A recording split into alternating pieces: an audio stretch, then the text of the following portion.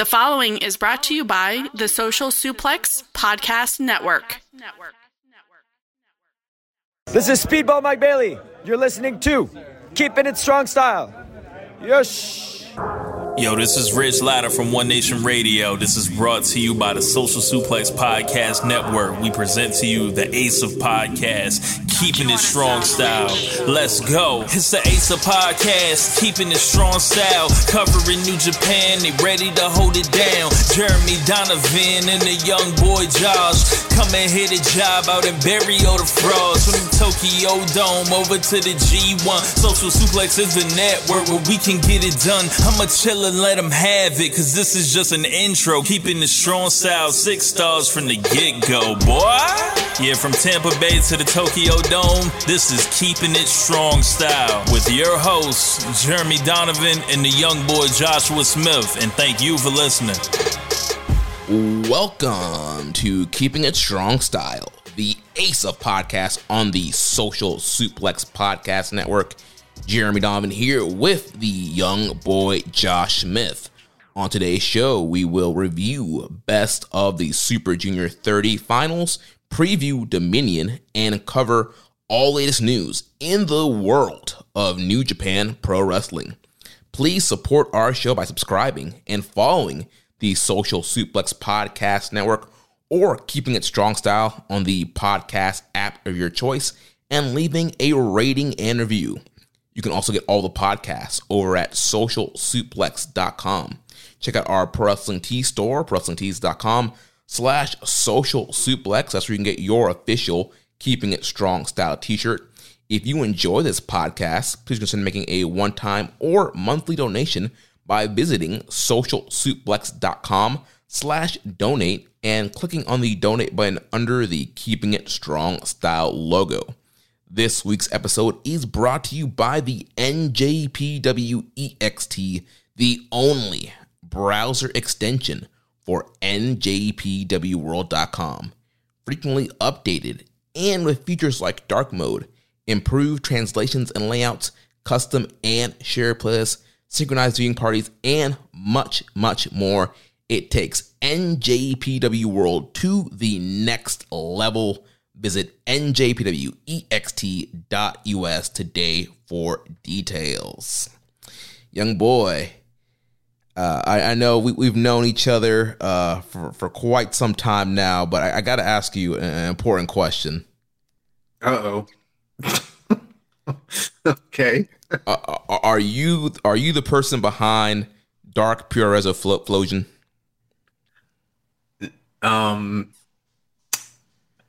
I will plead the fifth to protect my. No, why would did someone? I don't understand what's going on with that. I don't know who Dark Puroflosion is. No, nobody knows. Then that's the issue. Oh, they don't? No, like this Twitter account is kind of blown up out of nowhere. You know, we've said some of the reports before, but the more and more stuff starts coming out from this, you know, and I've seen other people kind of questioning it today, and especially with the last tweet that came out about quote-unquote comments from Kota Ibushi. Some things just are not adding up for me, and a lot of people, same thing, they're starting to wonder who is behind this account. Are they actually talking to the wrestlers? And so I'm a deep, what is it, Dark Puroflusion? Flosion. Dark Puroflosion. Purezo, yeah. Okay. So DPF? The Dark Purezo, DPF, yeah. Yeah, I'm a DPFer, bro. Why would they lie? What did they stand to gain from it? They're telling the unmitigated truth, and I just don't think other people can handle it at this point. Yeah. Is this something that's happening on Twitter? Yeah. And so See, I got my own shit going on. I haven't been on Twitter in like a week. I've got like a real life with real problems. My fucking phone got ran over this week. So the identity of Dark Purezo Flosion is the last thing on your mind, is what you're saying. Yeah, unless this is just a really elaborate, thing I'm throwing out there to throw you all off the scent. Let's be honest. I'm not going to sit here and say that I've never lied in my life. but I'm not someone to hide behind anonymity. I say it with my fucking chest, okay?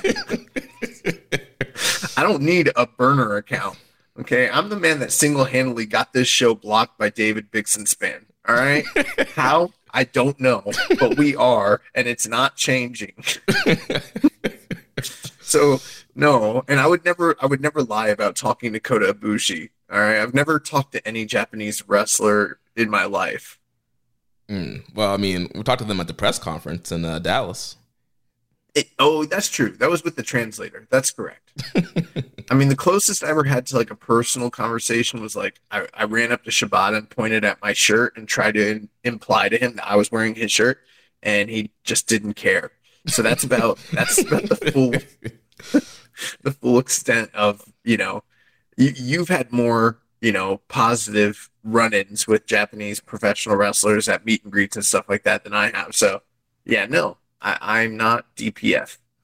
And, you know, if DPF wants to come on the show and, you know, let the whole world know who they actually are and how they have these sources and you know, clear their name.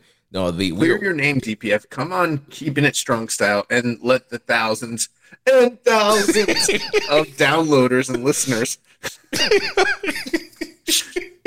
learn the truth. Oh man, yo, I'm in a silly mood, bro. Like, my girlfriend went out of town, right? Mm-hmm. And I'm not gonna lie, like, and it has nothing to do with her, but like when I found out she was going out of town, I was like, "Why are you laughing?" Go ahead. When I found out she was going out of town, I was like, "Oh hell yeah, I'm gonna like." I was like, I'm gonna live it up. I had so many plans, so many cool plans, like said that were private that only I knew about. I'm like,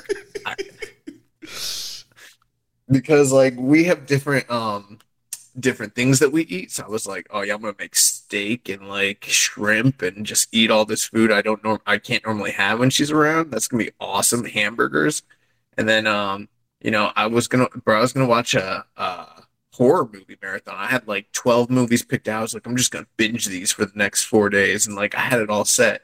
But then little by little, more and more things kept popping up, and I just had a bunch of like things to do, like bullshit, you know, like chores, and not from her. This is just things that, you know, like when you're an adult, you have to take care of stuff. Yeah.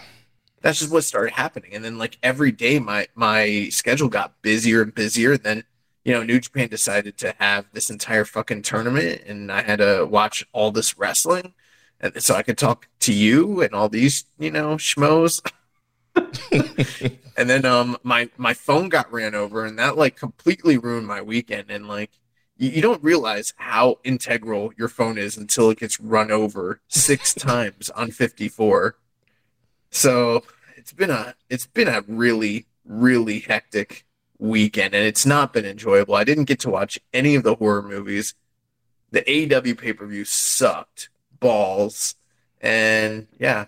So I'm glad I'm here. You know, well, we made it through. We persevered. Yeah, maybe. Yeah, talking about New Japan Pro Wrestling can lift your spirits, because I mean, I'm pretty optimistic and pretty happy about the conclusion of this tournament and what Dominion looks like. So I think this could be a really good show. I'm not gonna lie. I think that this tournament, and we'll get into it, this is probably the most Super Juniors tournament they've done in like 4 years. So there's a lot of positives there, and I am excited to do the show. I always am. It's a great time talking to you, and to kind of take the edge off, I poured myself a strong drink, you know, strong style, like the Japanese tables. Yes. And we can get into it. All right, let's do it. This is going to be the highlight of my 4-day weekend.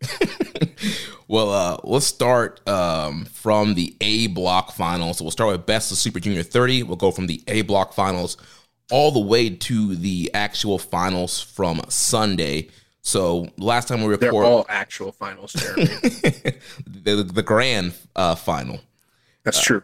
So last Tuesday, May 23rd, we had the A block final night from the Edion Arena Osaka number 2 with an attendance of 831. So show opened up. We had Great Okan and TJP defeating Oscar Lube and Yuto Nakashima. And we're not going to spend a ton of time on these undercards, but I have to say, Josh, I am buying stock in Oscar Lube. Yeah, it's funny. We've got a guest coming on next weekend. Friend of mine, Tony Donati. He's a local independent wrestler. You might recognize the name from AEW fame because him and his tag team partner Fabu Andre, they had a brief run during the early days of the pandemic, and he was here for the pod, or not for the podcast, for the pay-per-view last night. And Jeremy was like, "Yeah, I really like Oscar Lube." He's like, "Oh, I saw that guy. He's great." And then we started talking more and more, and he's like a big, burly, strong dude that like throws people around. We're like, "Are you talking about Oleg Bolton?" He's like, "Oh, who are you guys talking about?" We're like, "The guy he tagged with that night that you were watching." He's like, "The gangly guy?" He's like, "No, I don't like the gangly guy." Yo, Oscar's put on a ton of muscle since he started. He's filling out that frame. He had a ton of intensity on all these undercard matches he was on, and he's gotten a lot better since we first seen him. And man, I love the fire from him. I've thought Oscar Lube is great since day one. I really like him. I think that he does have a different look and different kind of like size, and I think there's a lot of upside with him. So, it remains to be seen, but I don't think you're wrong for buying stock early. Yeah. So after that, we had El Desperado and Rei Oiwa defeating the TMDK team of Kosei Fujita and Robbie Eagles. Then we had Dan Maloney and Francisco Akira of the United Empire defeating Clark Connors and Gato from Bullet Club. Then Kevin Knight, Master Wato, and Yo defeated Taichi, Taka Michinoku, and Yoshinobu Kanemaru from Just Five Guys. And then we got into the final A-block matches on this evening. So first up, we had Ryusuke Taguchi defeating Kushida 12 minutes and 7 seconds. So Taguchi, he gets one finally up on the board, ending the tournament 1-8 here, and getting a big win over Kushida. Yeah, this was somewhat of a crossroads match, and I think we might have made mention of that last week, but Taguchi and Kushida, they've got a lot of history with one another, stablemates, once upon a time. I think they were both technically like Taguchi Japan at one point, right? Yeah, I think so, yeah. Pretty sure. Yeah. And, they both had very similar stories, kind of running through this tournament that they couldn't win. And, the big one, or not even the big one, they couldn't even just win, generally speaking.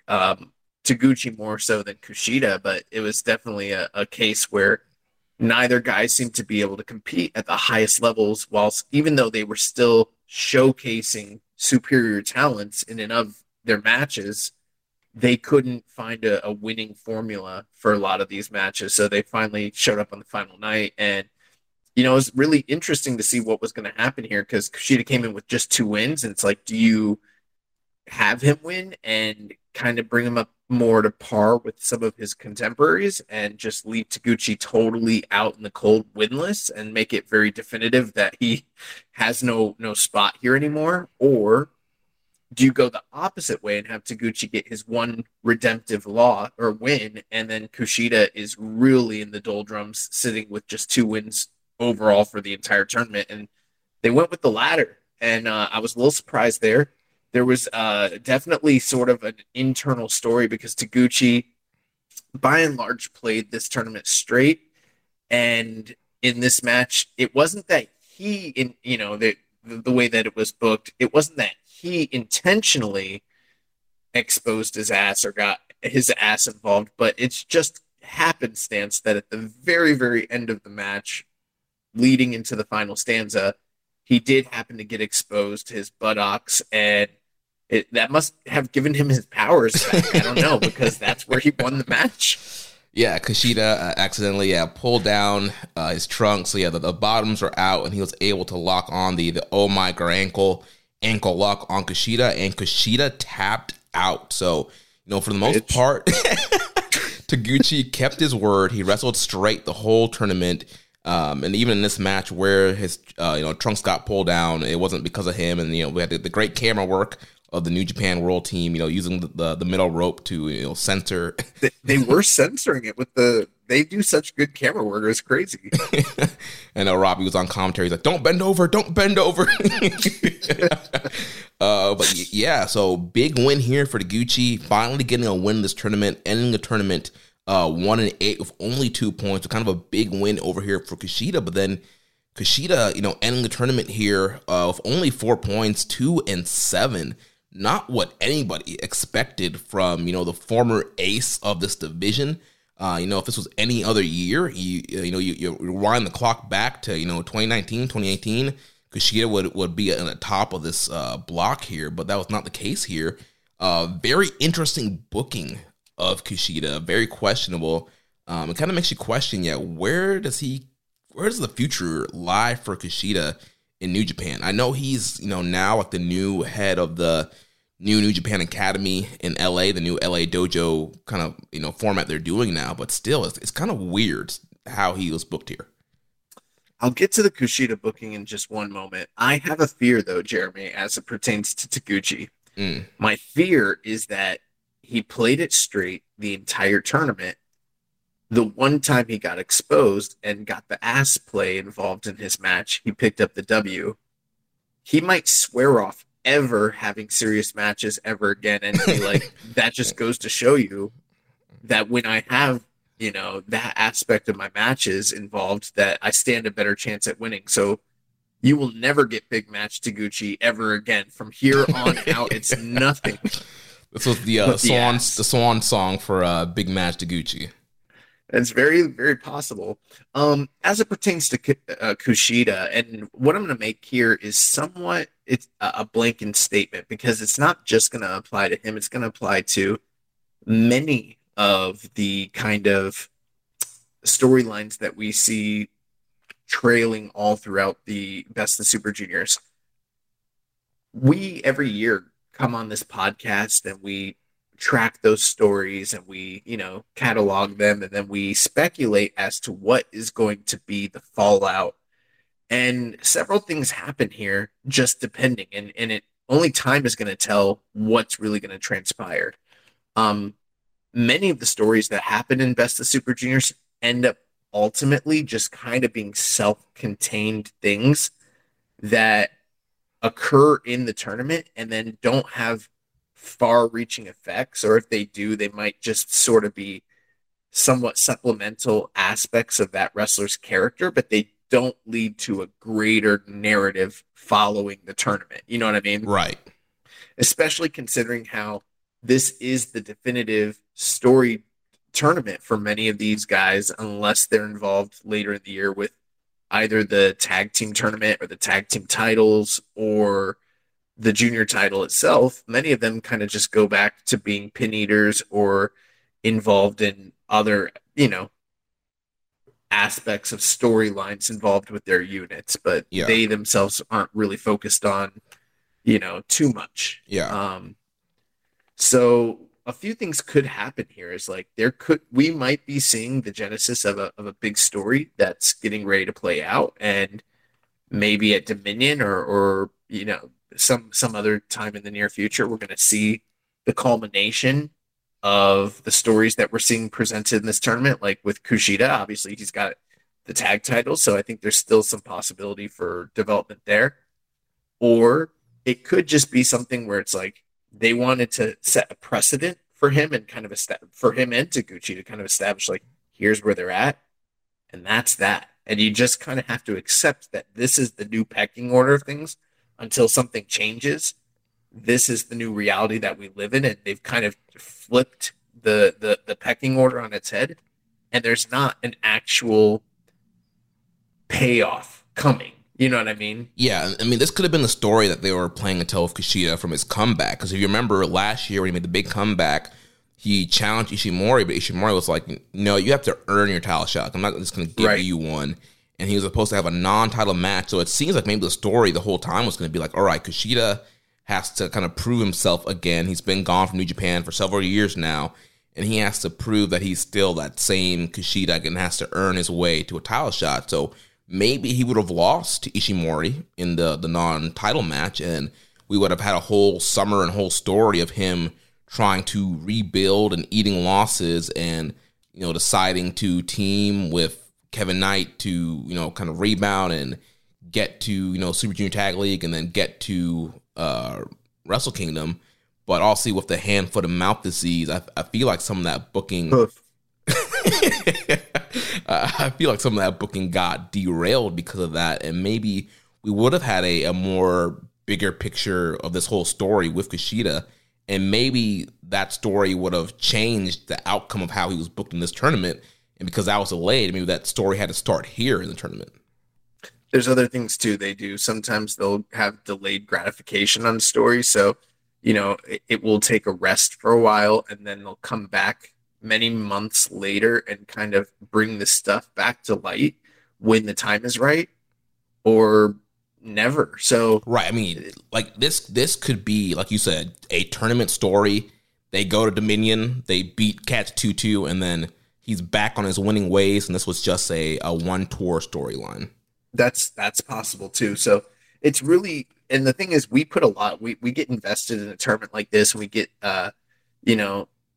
like I said, invested in what's going on, and we kind of think that there's going to be payoffs for all of this stuff, but we kind of also have to be a little realistic in that not everybody that's an outsider is going to be working tours and be returning, and not everybody that had stories are going to have those stories continue to be major plot points in the greater narrative of New Japan moving forward. They may or may not. We don't really know, and I guess that's where, quote unquote experts like yourself and I, Jeremy, we kind of speculate and try to be right, even though we're not a lot of the time. So Kushida eats the L here. Taguchi gets the win here. So Taguchi ending with 2 points, 1-8. Kushida ending the tournament 2-7, 4 points. So the next matchup we had Sho defeating Doki 10 minutes and 33 seconds. So Sho comes to the ring, and he drags out a young lion. I believe it was Oiwa dressed as Doki. Yeah, it was Oiwa. And he, they get Evil rings the bell, and the crowd knows it's not Doki, and he's trying to, pin Oiwa. I thought it was him. You thought it was Doki? Yeah, I was fooled. So yeah, he's trying to pin quote unquote Doki, and the crowd knows it's not him. The ref knows it's not him. Then the real Doki runs from backstage. He's all taped up, kind of the same thing he did to Hiromu early in the tournament. And so does that, and we got all kind of shenanigans here, a ref bump, and Doki pulls the pipe out, and then Evil comes in, and all kind of shenanigans happen here. But eventually, Sho is able to get the upper hand on Doki and pins Doki and stops Doki from beating his personal best Super Junior record. So Sho ends the tournament 8 points, and Doki ends with 6 points. Like I've said in the past, Gato likes to book tragedies, and this was definitely one. I found myself, shedding a tear or two for, my boy Doki. He's so raw. He deserves better. But, 6 is his lot in life for now. Yeah, it was very disappointing. I thought, Doki could overcome all the shenanigans. It was able to be able to, fight off Sho and Evil and all the shenanigans. But unfortunately, he was not able to get past those 6 points. So, Sho gets the win here. And a fun matchup here, but it sucks. Sho sucks. Yeah, that's another one of those things where, like, I'm wondering, is there a greater narrative playing out here? It seemed like they were teasing something, but now it's kind of just gone by the wayside. Maybe, who knows? Yeah, but, I think we looked a little too deep into is Sho turning, and it's like, no.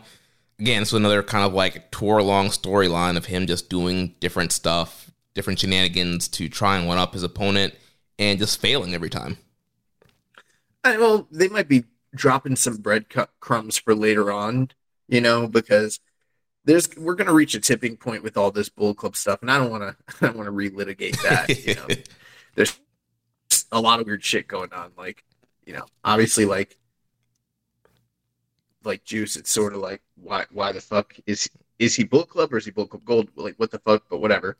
At some point, we're going to reach a tipping point when it comes to these guys where you know, we're not going to be able to continue the Bull Club as it stands. And so I am wondering where Show fits in the narrative of all that. Now, like, is he just resigned at this point to just being the cheating clown? Because that's kind of what his role and lot in life is, and it's pretty disappointing. Yeah, I feel like he kind of has. I mean, at this point, like the House of Torture has kind of been booked as really like low card openers. Kind of relegated to like the never 6-man division, or this kind of ongoing feud of chaos, and they're not really been pushed in any serious way. And so for him, he's probably like, why am I going to go out there and try to have all these good matches? Let me just go out here, do all these shenanigans, and try to cheat and kidnap people and have, Yujiro popping out, Evil pretending to be a ref. Let me do all this stuff and just, go like take it all the way, goofy heel. Yeah, I don't know, but regardless, if you would have had me basically wagering a few years ago as to where everything was going to end up with Roppongi 3K Show turning into freaking Yujiro was not something that I saw coming. Yeah, I don't think any of us saw this coming at all.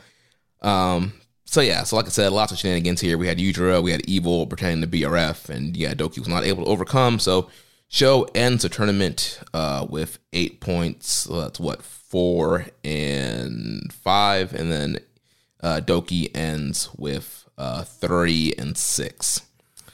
So then the semi-main event here was for a spot in the semifinals. So we had Speedball Mike Bailey defeating the man of the hour, Lio Rush, 16 minutes and 43 seconds. So Speedball ending I'd like to just say something here before we delve into this.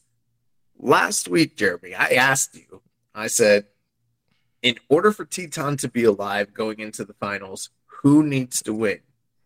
And you told me Lio Rush needed to win. And I said, well, that's who's going to win. And when we made that incorrect call, that's on you, homie. Yeah, I got mixed up. But I did listen back, and earlier in the show, I did say that Teton could go through with either guy winning. But then as I was rereading, I got mixed up, and I forgot that Lio Rush had a tiebreaker. Teton had a tiebreaker loss over Leo, and so he would have gotten through with either guy winning. So yeah, that was my bad. Oh, really? I thought he could only get through if one of them won. No, because he would have had, if Lio Rush won, and he would have had the tiebreaker over Hiromu, and I think he would have had a tiebreaker over Speedball also. That's too much for me. So to make it simple, he could have gotten through with either guy winning. Yeah. Okay, gotcha. I think so. Well, then that changes things for me again as well. Yeah. Regardless, either way, Speedball won. And Speedball won here. And I gotta tell you, Jeremy, I don't know that this was in fact the best match of the tournament, although I think that there's a very strong case one could make that Mike Bailey versus Lio Rush might be one of, if not the defining like top matches of the entire tournament. But to me, this was the most definitive Super Junior-ish. I don't even know what the word I'm looking for is, but like the most how do I describe it?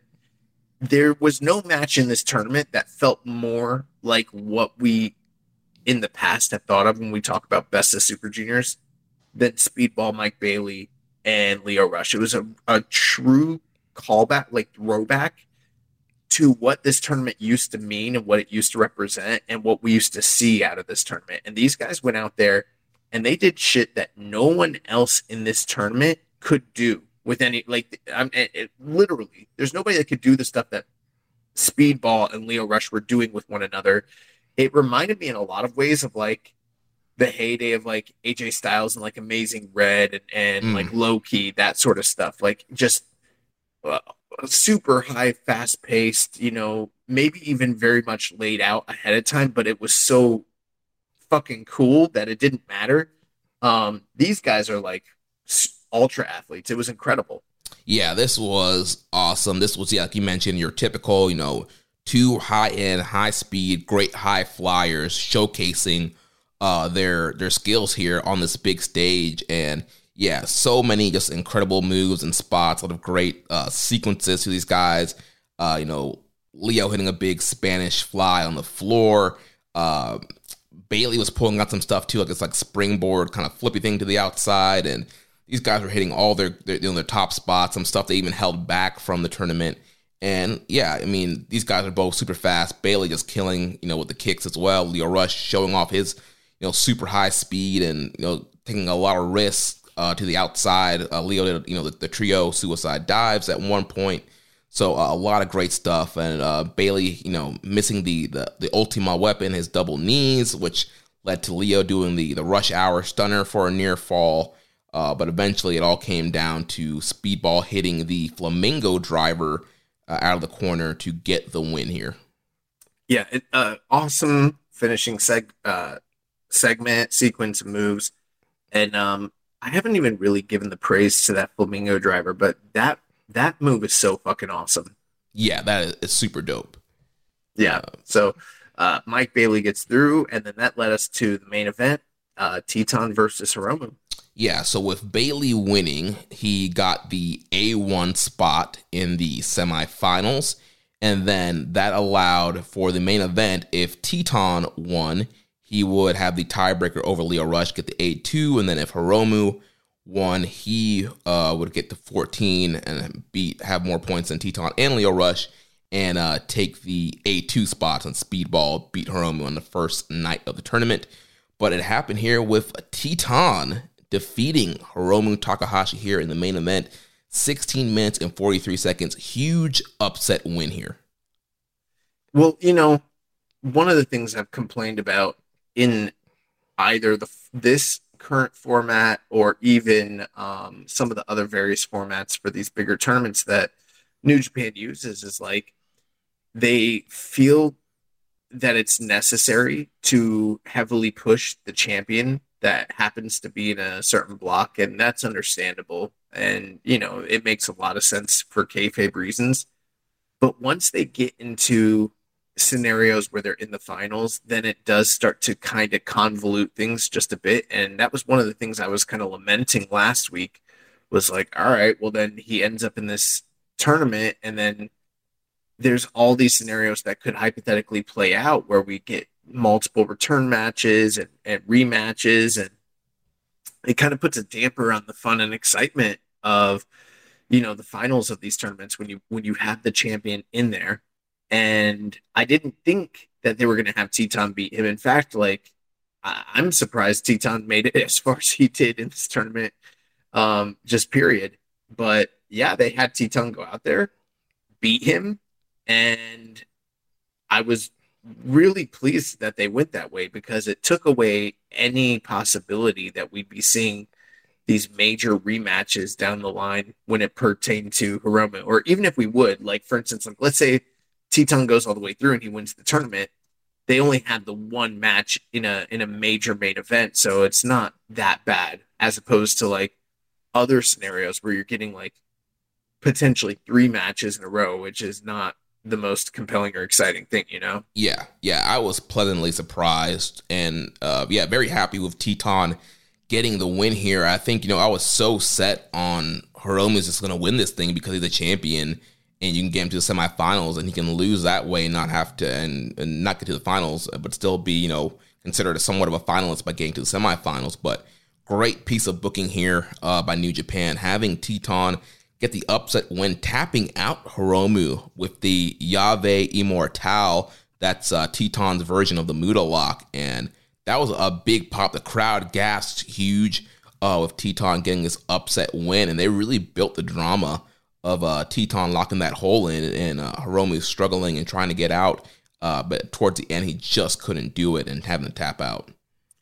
Pulling the curtain back just a little bit, typically you can look at the various schedules of these tournaments and sort of make an educated guess based on past patterns and tendencies of Gato to sort of know what's going on. And so like when you see Teton, and he literally was either at the bottom or in the middle of most shows for a majority of the tournament, to me, that was a safe key indicator that he'd probably do well, but by the time he got to the finals against a guy like Hiromu, he would just be someone that was maybe in the mix or maybe playing spoiler and kind of just out of it by the time we got to the finals. I never expected them to main event those two guys together, and I never expected him to beat Hiromu.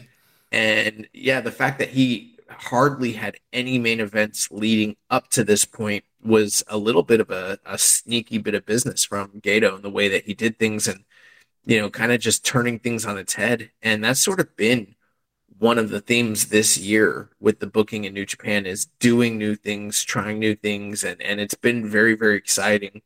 And they did a great job with Teton really establishing that Llave Immortal as a serious match ender, because every guy that he got into that move in this tournament, he fucking ended them. So like, I believe in that move. I believe in his version of it, and like, he's better than Muda.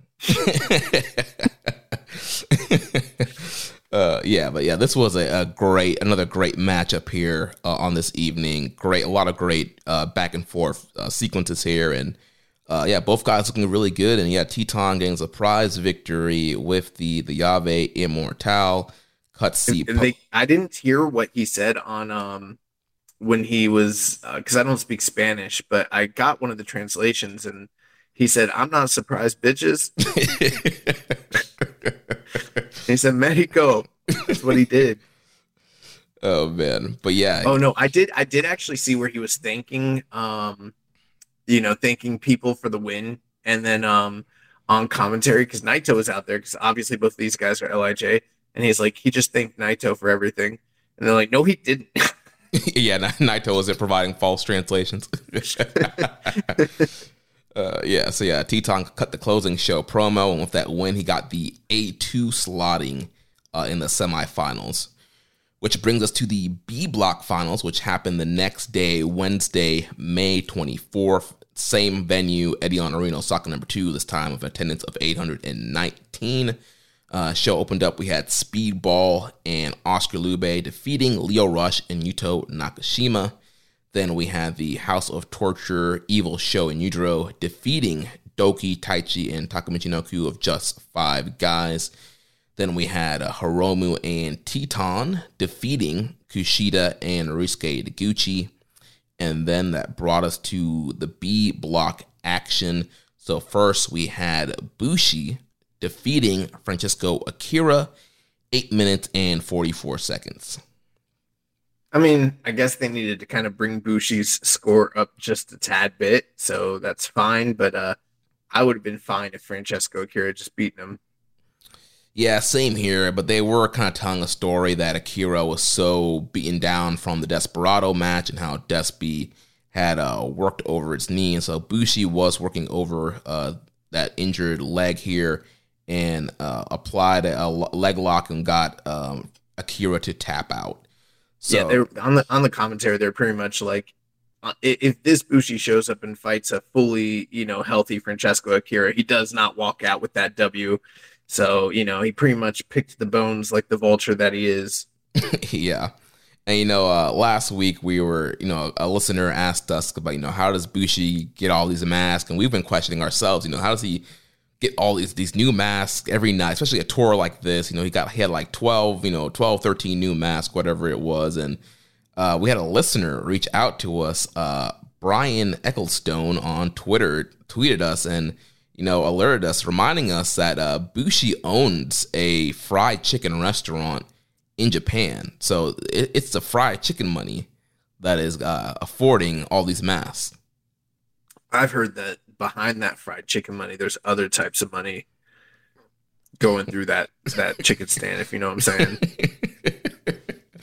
Oh, man. It just makes more sense to me. Yeah, a Walter White situation. Yeah, yeah, exactly. Just like the Ozarks. Oh man, so Bushi ends the tournament here with 4 points. So going, what is that? 2 wins, 2-7, similar to Kushida.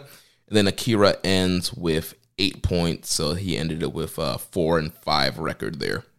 Yeah, bro. 2023 Bushi and Kushida, same. So then after that, we had the Drilla, Dan Maloney defeating 100 proof Clark Connors by countout 4 minutes and 25 seconds. But this match was actually a lot longer if you included what happened in the pre-match, where these guys just started brawling throughout the entrance ramp and were brawling all over the arena and throwing each other into the gym walls. And then eventually they got back into the ring and had a very hard-hitting, hostile junior matchup. The way you said that, you sound like 1980s Dave Meltzer, reviewing like either Jim Crockett or like Memphis. He'd give for instance, like Great American Bash, the match between like Flair and Terry Funk. He's like, the match itself was great, 4 stars, but if you count the post match, you might go higher than that. He still does that sometimes. I know. Oh man, but I did think for the Tupelo concession stand brawl, the match is nothing, and he's like, it's near 5 stars because you can't not count the post match beatdown in the concession stand. And I'm like, yes, you can, Dave. That was not part of the contest. But I mean, I thought this whole match was very good with the whole pre-match brawl leading into the actual match. These guys were very hard hitting. You have 2 guys with, the nastiest attitudes in their heel character. And we've learned that Dan Maloney has a short fuse, and these guys are just hitting each other really hard and having this kind of, slugfest here, almost a Never style matchup. And Dan Maloney was able to get the win. They went back to the outside, and Maloney hit a big spear, and then he jumped back in the ring, and Clark was not able to beat the 20 count. So Dan Maloney got the win here. Yeah, I dug everything between these 2 guys. This was a match where I didn't do my due diligence, but when we did the preview, I said that when they wrestle, it's going to be a hoss fight. What I didn't, realize was that they were facing one another in the, on the final night. I didn't expect it to be in a situation where they're both, pretty much eliminated from the tournament. And I didn't expect it to be a 4-minute contest, but taking into account everything that happened in the pre-match brawl and the brawling through the crowd, and then, during the match, it was all pretty enjoyable. And I would like to see them have a more, actual contest, like an actual match sometime down the road. But, these 2 guys are pretty combustible at this point with their different personas and characters. So yeah, I don't know how that would play out. I also think it was kept short due to Dan Maloney's health. Kevin Kelly mentioned on commentary that he's actually been wrestling this tour with a separated shoulder. His shoulder's been taped up pretty much majority of the tour. So wrestling with a separated shoulder. So I'm sure I know how that is. So I'm sure they kept the match short and did the whole angle because of that. So yeah, I would love a healthy Dan Maloney versus Clark Connors. I think that would be a really fun matchup. Yeah. These guys, if they ever found a way to get on the same page, we're looking at a junior version of like, Hanson and Brody. So next, the last 3 matches would determine who was going to go into the semifinals from the B block. So first, we had Master Wato defeating Kevin Knight 9 minutes and 32 seconds. So this brought Wato up to 14 points and kind of clenched a semifinal spot for himself there. Yeah, come on. We might not have got night 1 right, but we predicted night 2 to the T. And I told you, Kevin Knight, he didn't have what it took to put away the way to the Grandmaster, Master Wato. Okay, so Wato picks up the win here, 9 minutes, 32 seconds, and we're off to the races, Yeah, really a fun matchup here. Wato putting away Kevin Knight with that Mount Everest German suplex. I know it has a Japanese name that he calls it, but I didn't have that in my notes here. But It's a Mount. I don't know what it is. It's the Mount Everest, bro. Yeah, it's a Mount Everest style German suplex. It's been great. That's what it's kind of been his quote unquote super finisher in this tournament, putting everybody away with that. So he pins Kevin Knight here in a really good matchup and gets locked in here with 14 points. Kevin Knight ending his campaign with 6 points. You know what that's like? Trying to change the name of a move that you're using that came from somebody else. That's like when Booker T was like, it's not the rock bottom, it's the bookend.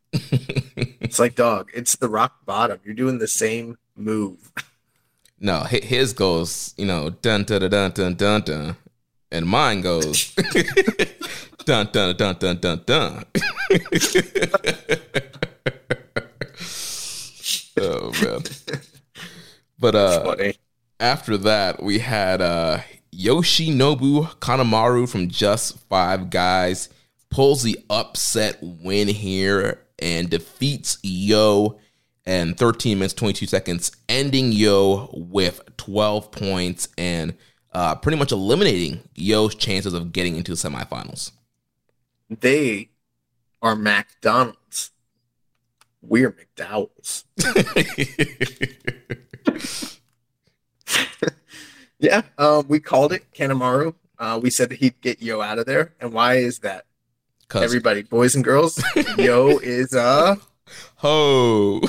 We need to, what's funny is like I've been listening to JCast. They got stuff like loaded up in their soundboard. We've had a soundboard for like literally like almost 5 years now.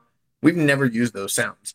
We need to put some sounds in our soundboard and step our game up. We need to have one where it's like Yo is a hoe, like just and just hit it every now and again. Yeah. But now I feel like we can't because they started using the gimmick, and I'm like, bro, we've had the capabilities for so many years. We're just right. We just never did it. Well, and for kind of peel the curtain back, anytime you guys hear like the actual like the intro of the Keeping a Strong Style song, that's me like hitting the button on the soundboard. When we did the final countdown series, which you can listen back in the archives where we reviewed all the finals, we had a special final countdown theme made by our boy Rich Latta. What's up, Rich? I hit the button for that. The music played. So we've been using soundboard technology, like Josh mentioned, for like 5 years now. Because we're but I want one that like pops in where he's like, where like it's just us being like, he's vascular, look at him, like huge. That. He's huge. Well, I could program that stuff in, but like you said, people might think we're trying to copy JCast. And this would be a great time for us to have Fale in the soundboard going, fuck him. It make it easier. We don't even have to tell the jokes; they're just preloaded. Yeah.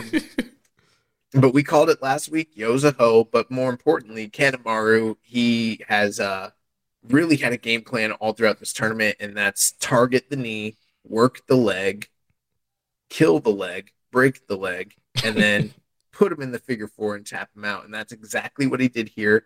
If Yo had been a bit smarter, more seasoned, and was paying attention, he would have studied what Kanemaru was doing during these matches instead of going and making whatever fucking art he makes in his off time when he should be studying the matches. His poop sculptures. Yeah, making his poop sculptures. He's back he's back there doing whatever the fuck he does.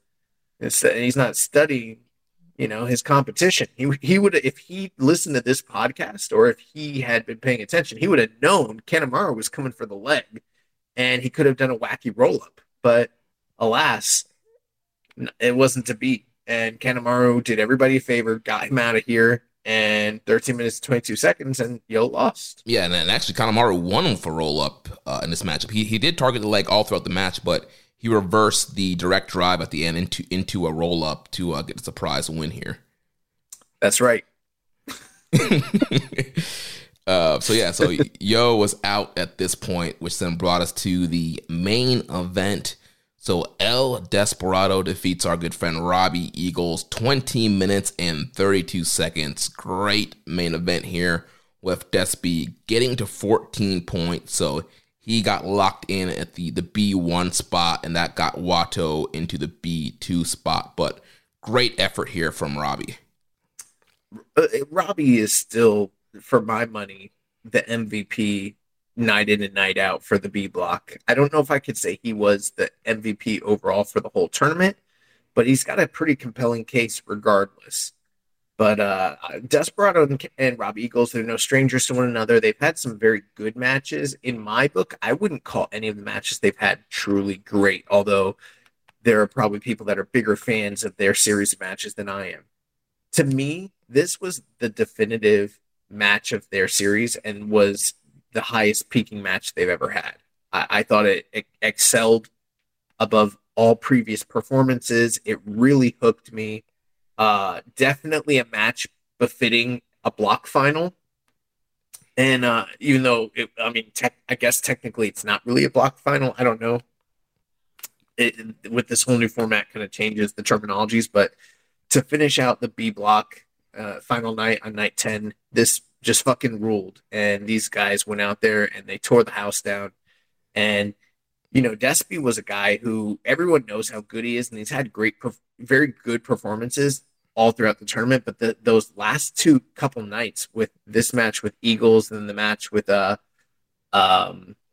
Francesco Akira, like he really came on strong down the tail end here. And I would like to see Robbie Eagles place in one of these tournaments here someday. It wasn't to be this year, but he really did a great job elevating Desperado, who's already great in his own right. And yeah, they had just an awesome match. Yeah, great matchup here. Both these guys working the legs. Robbie looking for Ron Miller special, Despy looking for that stretch muffler. So great, counters and sequences going back and forth with each other, working on the legs. Some great high risk stuff from Robbie as well. But came down towards the end where Despy hit that bastard driver type maneuver and eventually was able to lock in the numero dos, the stretch muffler, and Robbie had no choice but to tap out. So Despy wins, ends the tournament here with 7-2, 14 points, gets locked in to the number 1 seed, the B1 spot, and pushing Wato to B2. So then that took us to night 11, the semifinal night, which happened on Friday, May 26th from Yoyogi National Gymnasium number 2. We had an attendance here of 1,330. So show opened up. We had Kosei Fujita and Robbie Eagles defeating Clark Connors and Gato. And no, it was not Robbie pinning Clark. It was not Robbie pinning Gato. It was Young Lion Kosei Fujita pinning Gato. A rare Young Lion win here over a established main roster guy and the booker.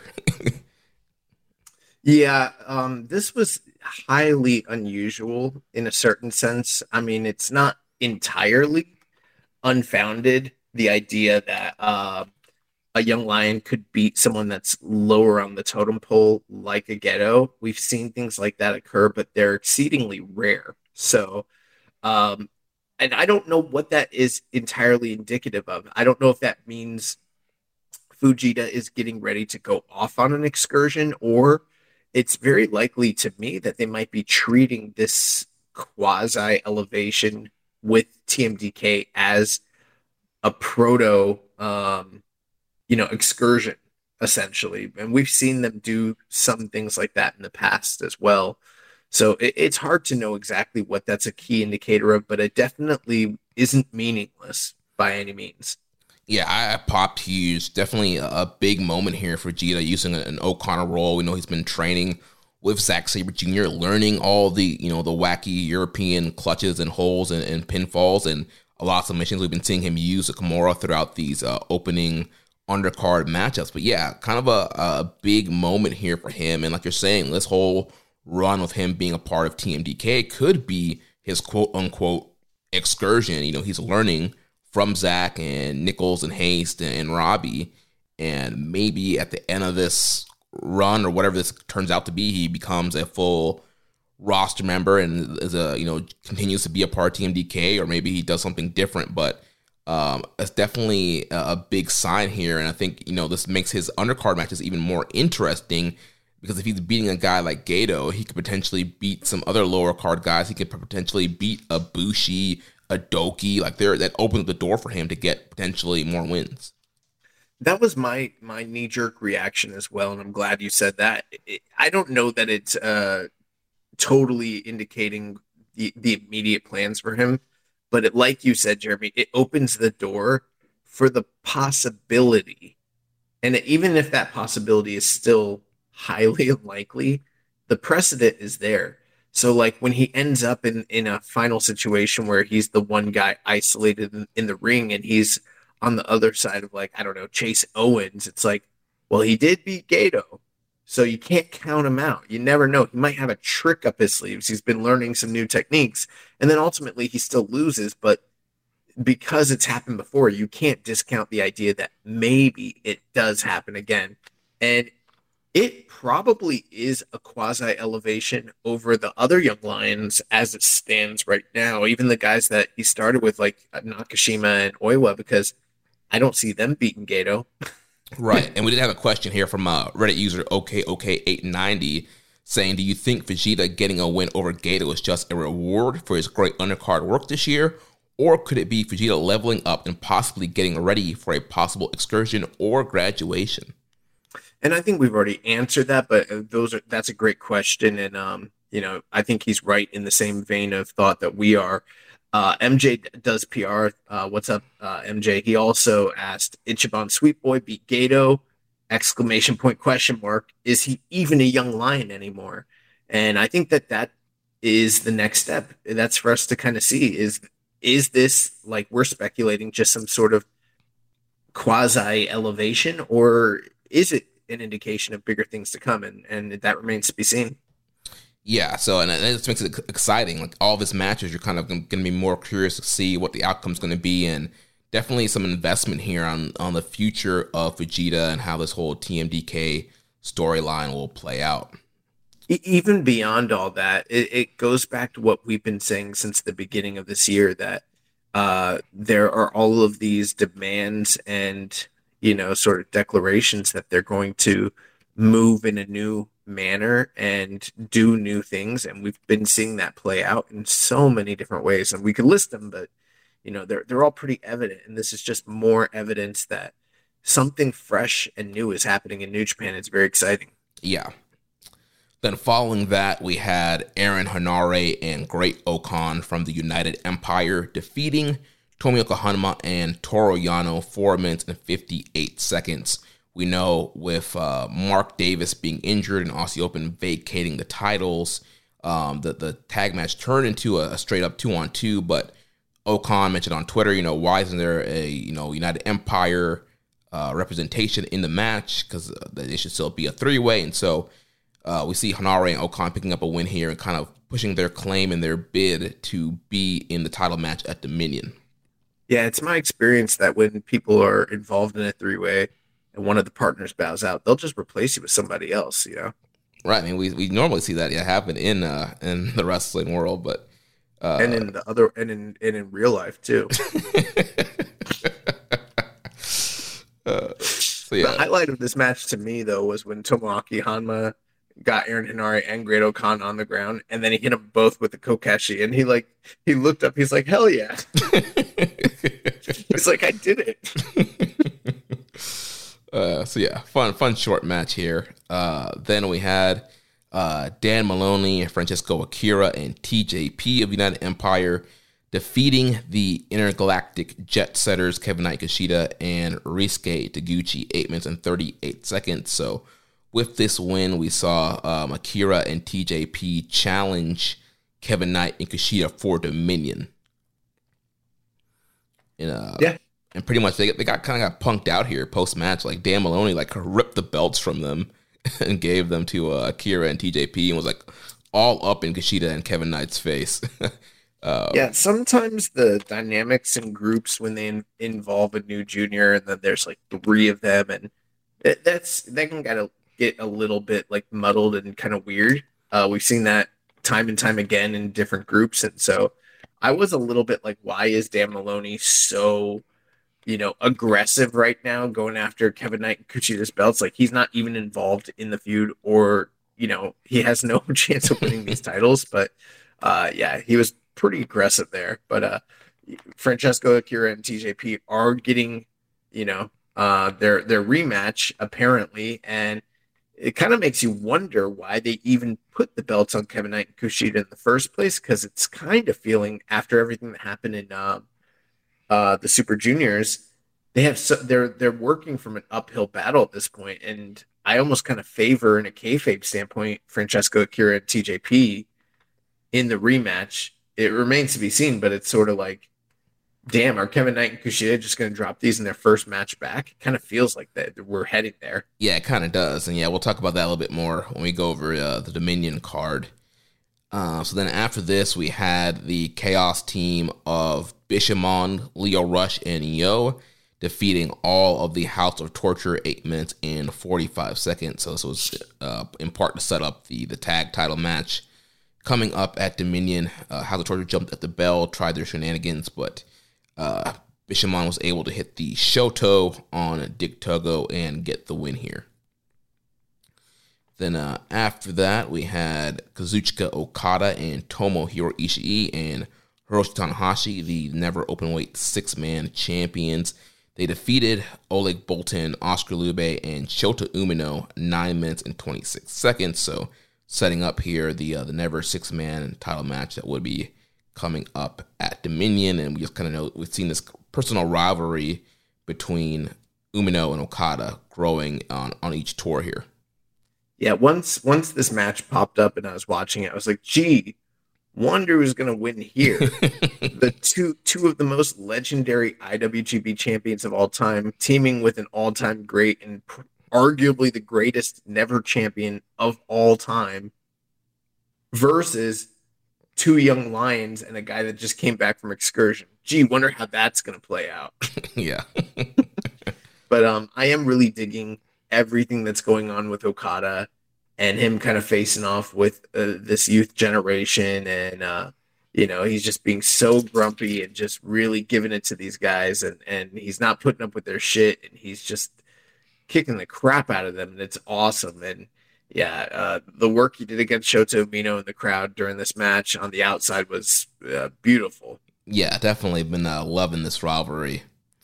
Then after that, we had Doki, Sanada, Taichi, and Kanemaru of Just 5 Guys defeating Bushi, Hiromu, Shingo, and Tetsuya Naito. So kind of surprising here that we're not seeing Yota Tsuji in any of these preview matches, and I guess that's partly because he hasn't really officially declared where he's aligning, so they didn't really want to team up with LIJ yet. So no preview matches here for Sanada, having to go into Dominion blind here and not knowing what the new Yota Tsuji is all about. Yeah, it's kind of interesting. I mean, I guess it works because it does seem to be that he is aligned with LIJ. That seems to be apparent. It's not official, but, in the past, they would have just brought him back and had him do preview matches, and then we'd be sitting here complaining about why the fuck is he working, why is he working 8-mans and 10-mans before we even see him in the big match? And much to their credit, they've decided to just go ahead and hold off on that. And the first time we're going to see Yota Tsuji, for better or for worse, and there are a lot of people in the camp where they're like, they should have built him up. And I get that argument, but that's not what they're doing. They're just going full bore, putting him in there for the title, first match back, which is very mysterious and also very exciting. And yeah, that's what we're getting. Yeah, looking forward to it.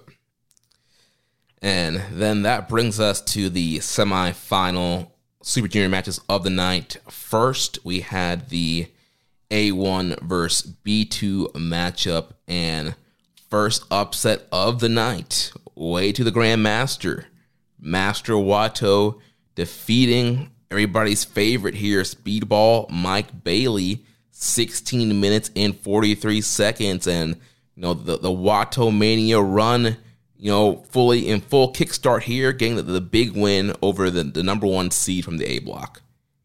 We might have gotten quite a few things wrong when it came to last week's preview show and, trying to give our predictions for how everything was going to play out. But the one thing I did say is that as long as Wato is in this tournament and he's not facing off against Desperado, he's going to win the tournament. and he's going to beat anyone that's in front of him. And that's exactly what happened here in this match. And I definitely think from a kayfabe perspective, you could call it an upset because Mike Bailey was so dominant in his block and, has been so dominant all throughout the year, just internationally. But I think if you're paying attention, you kind of know that they've sort of been building Watto for a while here. And this is one of those sticking points where you can tell who is and isn't paying attention closely to New Japan. Like there's a lot of personalities and match reviewers and stuff like that that I really respect and enjoy that know their shit, that sort of didn't expect Watto to be in this position. And then when he was, they were like, well, he's definitely not going past XYZ. And they were wrong. And I think that if you listen to like some of the more New Japan centric groups, they kind of told you outright, like Watto had a very good chance at making it this far. And it's not surprising to me in any respect whatsoever that he won the match here.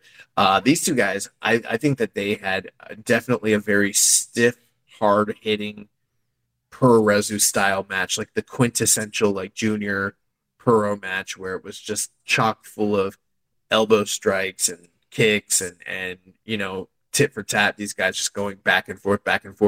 There, obviously there was some high flying, but this was more in line with some of your more classic like All Japan or Noah style matches than maybe some of the other stuff we saw in this tournament. Yeah, I mean, you're seeing the toe prints of Bailey's kick on Watto's chest and back. So that's right. These guys were laying the kicks in. Great striking, a lot of great high flying. The closing stretch really great here. Bailey hits the ultimate weapon, the double knees, flipping double knees from the top. But Watto kicks out, so crowd went nuts for that kick out. It was awesome. Yeah, big pop there. And I popped too because I'm watching this unspoiled. And I'm like, oh, wow, that's one of Bailey's finishers. He kicks out of that. And then he goes for the Flamingo driver, but Watto escapes, hits the TTD, the Tenzon Tombstone driver for a near fall. And then Bailey starts hitting kicks. He goes for the tornado kick, which is usually the setup for the ultimate again. But Watto blocks that, hits the Mount Everest German suplex, gets that bridge, 1, 2, 3. Watto Mania is running while Master Watto, the number 2 seed in the B block, beats the number 1 seed from the A block and advances to the finals. Yeah, and this was the only thing I would complain about that match a little bit was when he hit that Mount Everest, it sort of came a little bit out of nowhere, but it did fit the motif and story and flow of what they were doing. So I guess I can't complain too much. Plus, they really did establish in this tournament that if Watto hits that, it's over for you. So that's what happened here. Like he caught Mike Bailey lacking and, he executed, which you can't fault him for that. So very, very good match here. But I did think that they were kind of moving more towards like the big finisher, like almost like a Undertaker, Shawn Michaels style match where, they're trading the big finishes and they're kicking out and they're like looking to the crowd. And that's sort of what was happening there a little bit. But yeah, no, Watto, he's like bump all that. He got him with the Mount Everest.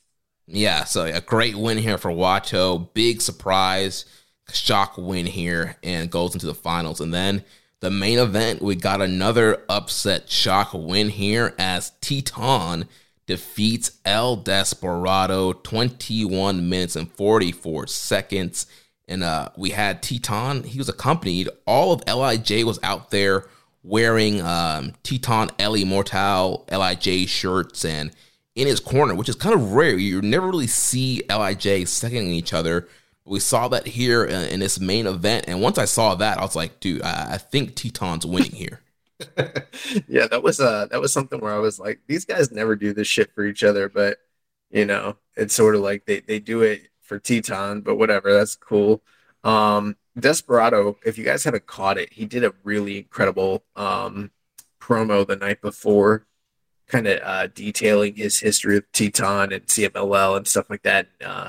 Very, very, very emotional pre-match promo that he cut the night prior. And they, conversely, the way that, Watto and Mike Bailey kind of had a very hard hitting Puroresu style match. This was, I wouldn't call it quite pure lucha, but it was much more lucha influenced and had a lot of those different elements, whether that be like the big brawling style that you see in the mask matches, or the mat style of like Yave, like championship style, like babyface clean matches, and then the high flying. They kind of mixed a little bit of all those different elements up in this match, which was highly enjoyable. And like you said, Jeremy, I thought that this was truly shocking.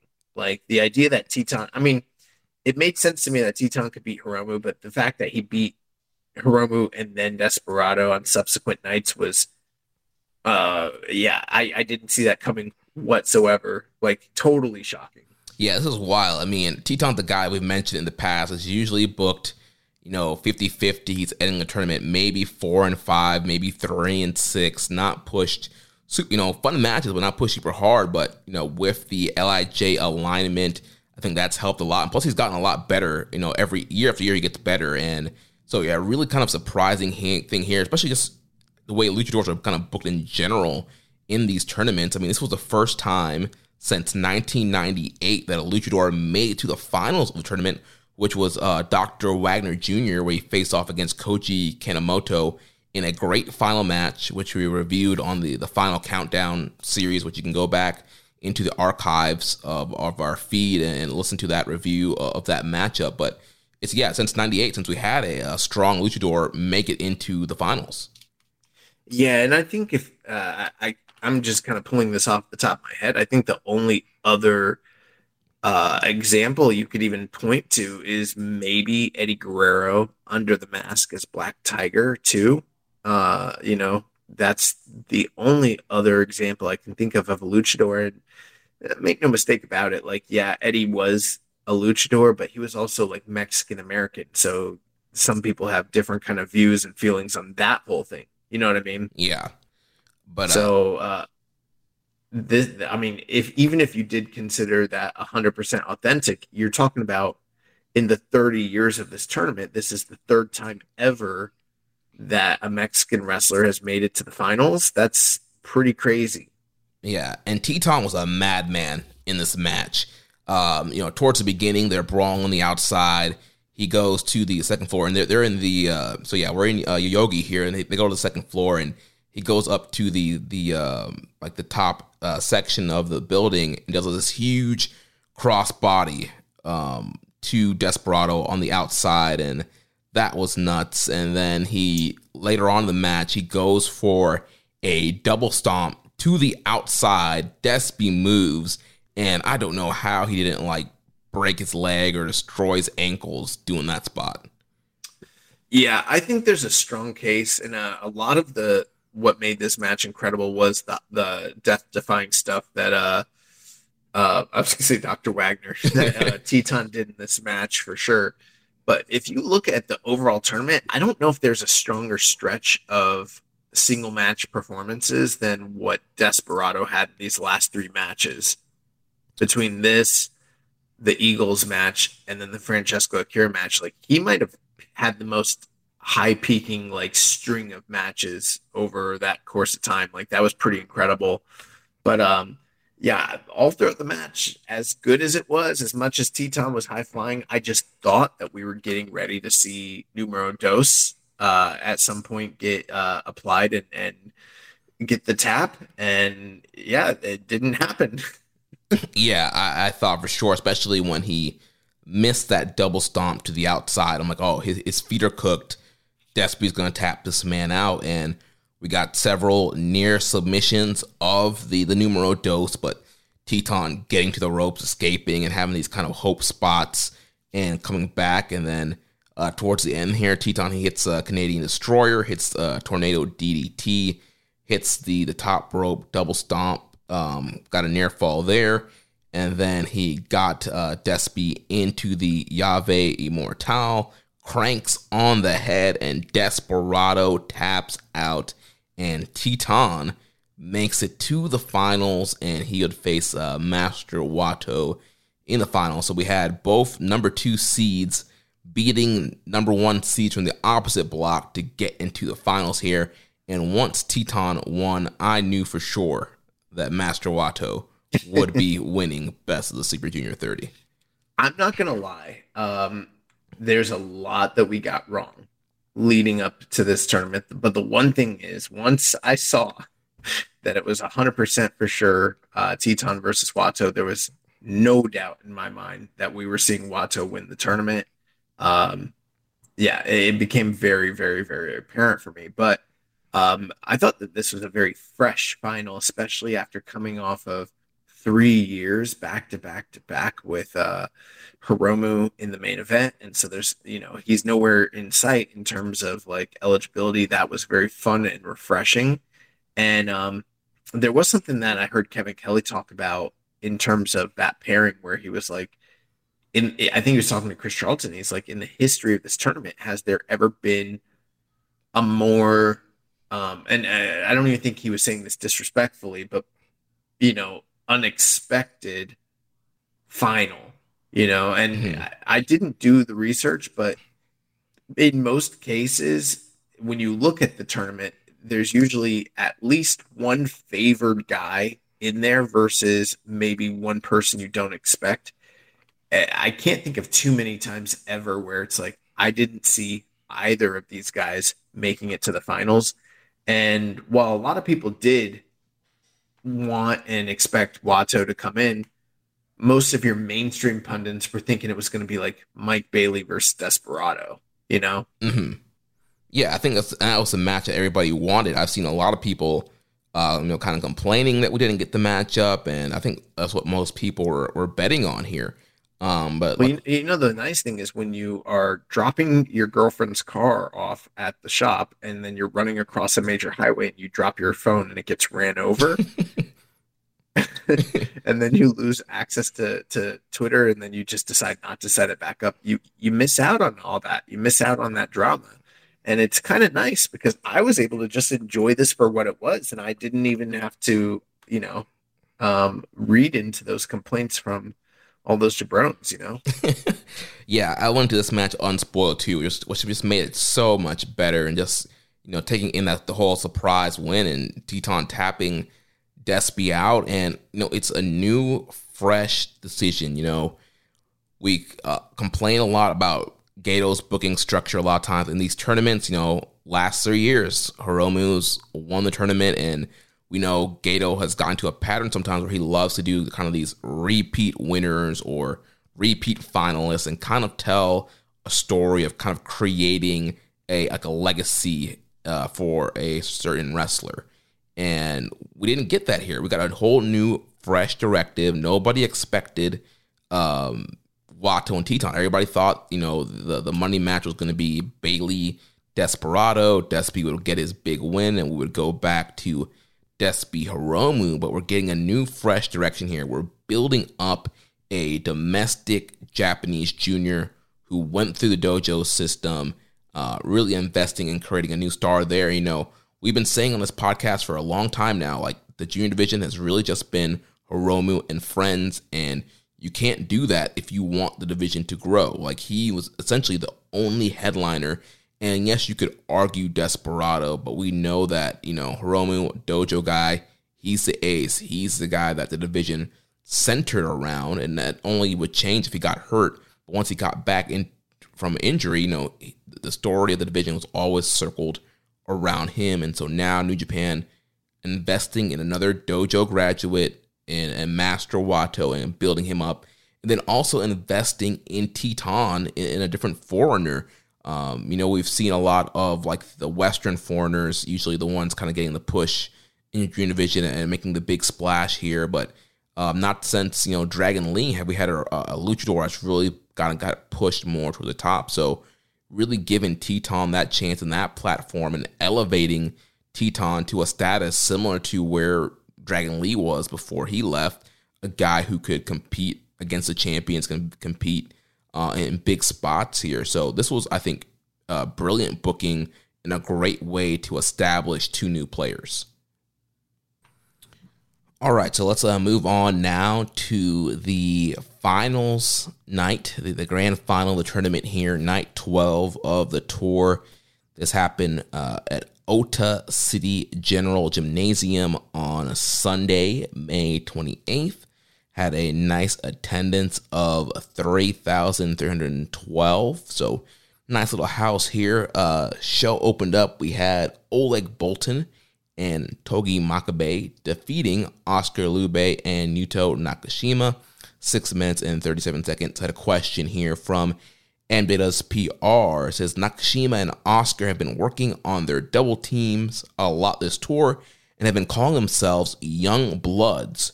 Who the hell is running this dojo, and what's with all the freedom? What does he mean exactly? I guess with these guys, they're kind of going outside of the Young Lion move set, and they're doing a little bit more double team stuff. They're giving each other like essentially a little tag team name here. Seems like they're having a little bit more flexibility than we've seen in the past. Maybe not. I mean, they've been in the dojo for quite a while now. I mean, I know Oscar Lebe hasn't, but you also have to keep in mind, he's a transplant from like the WXW system. He's not like a new, fresh, untrained wrestler. He's more closely aligned with like how Gabe Kidd was when he came into the company. Like, guy's got experience. He's already worked for quite a while. So he's closer to like that David Finlay, Juice Robinson, Jay White lineage of Lions than he is like Oiwa, Yeah. And I don't think that's too crazy. I mean, it could be a lot worse. Some of the things that they were alluding to last year with the Talkin' Bushi Road made it sound a lot scarier.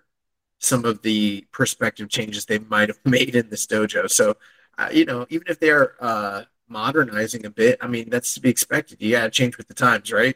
Yeah, it seems to be all part of this youth movement, this youth push. So, yeah, I mean, I'm digging it. Yeah, I thought Oscar and Yuto were a nice little team here. When they have them winning titles and putting them in like pink spandex, that's where I'm going to be like, what are we doing here? And giving them gimmicks and shit, Yeah. So after that, we had Clark Connors defeating Roy Oiwa, 5 minutes, 18 seconds. Question here from OK890. Were you guys surprised at how many losses Clark took? I thought he would have been alive until the final night at least. Not really, but also, it's not like I was predicting this either way. This was a bit, there's, like we've said, there's so many changes. There's a lot of things that were very unpredictable about this tournament. Look at the finals. So it was hard to tell how Clark Connors coming into the Bullet Club with a new gimmick was going to fare. And I totally understand why a lot of people would have thought that he would go further and do better than he actually wound up doing. At the same time, they made every, adjustment and provision to try and protect him in every loss that he had throughout the tournament. So, it's pretty clear they didn't bury him whatsoever in this tournament. They did everything they could to protect him. Yeah, honestly, I think he is kind of where I was expecting him with this new Bullet Club push. Like, I was not expecting him to be a semifinalist or be toward the top of the block. I mean, look at where he was last year. I mean, it's definitely an improvement where, being, the Wild Rhino and being, linked with Taguchi, I think he has been elevated. And I'm pretty sure his point total was increased from last year. And they did a much better job of trying to protect him. Even when he did lose, it was kind of like questionable in the matches he did lose.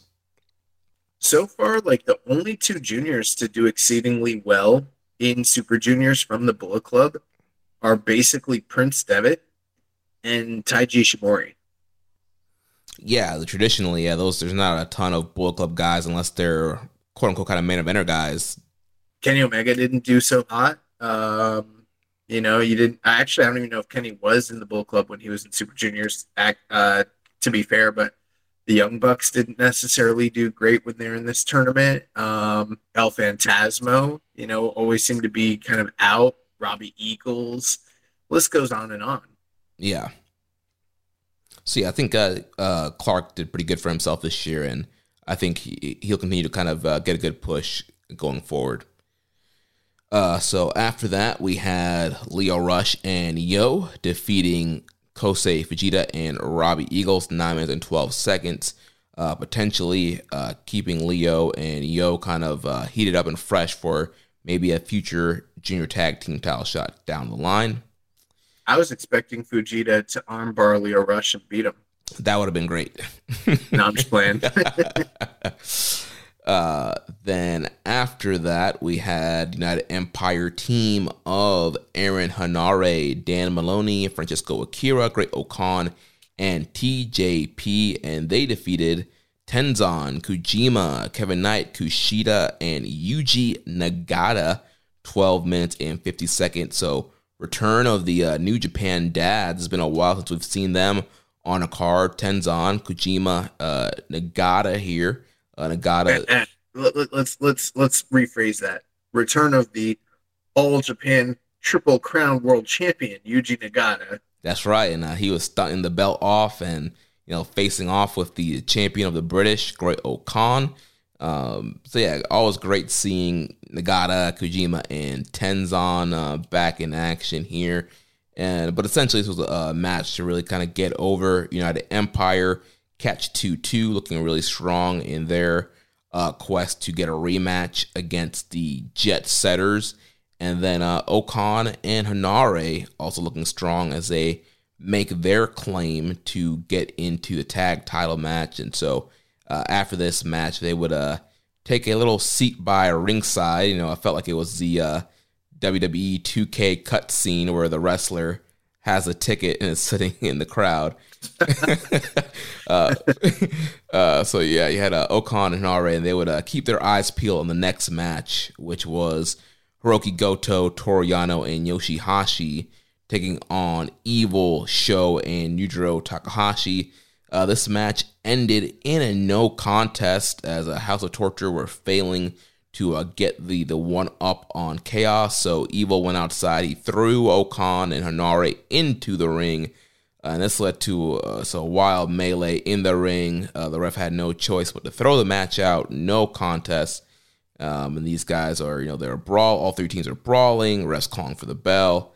And Okan, he got on the mic and he was talking to Yoshihashi. He said, there's no champions right now. So I want to ask you guys, we're challenging. Can we get into the match? And Yoshihashi says yes. And then they, Evil and Yujiro come in, hit the low blows, leaves those guys laying. So as we know now, it's official. Great Okan and Aaron Hanare are now in the match, and so we got a three-way match once again for both tag team titles.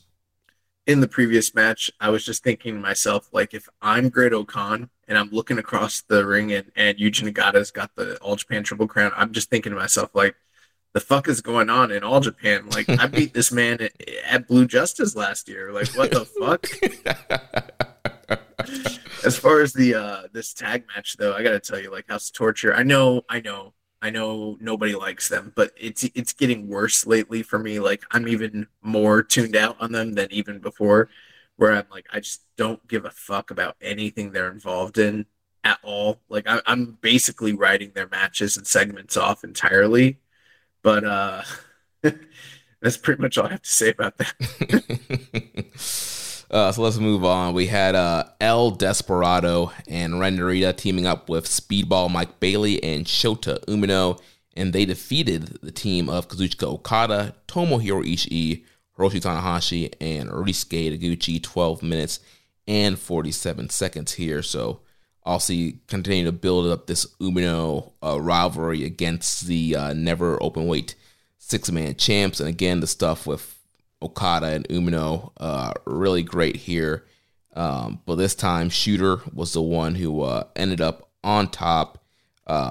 He threw a table at Okada on the outside towards the match. So we're really seeing the intensity pick up here with Shooter. I know what I was going to say about the last match. I really hope, and I'll have to look more into it, but I hope that the IWGP committee withholds any sort of payment to those gentlemen, because when you're in a no contest, that means you didn't compete, which means you don't get a winner's or a loser's purse. You should not get paid for going out there that evening. Well, hopefully, IWGP committee's doing their job.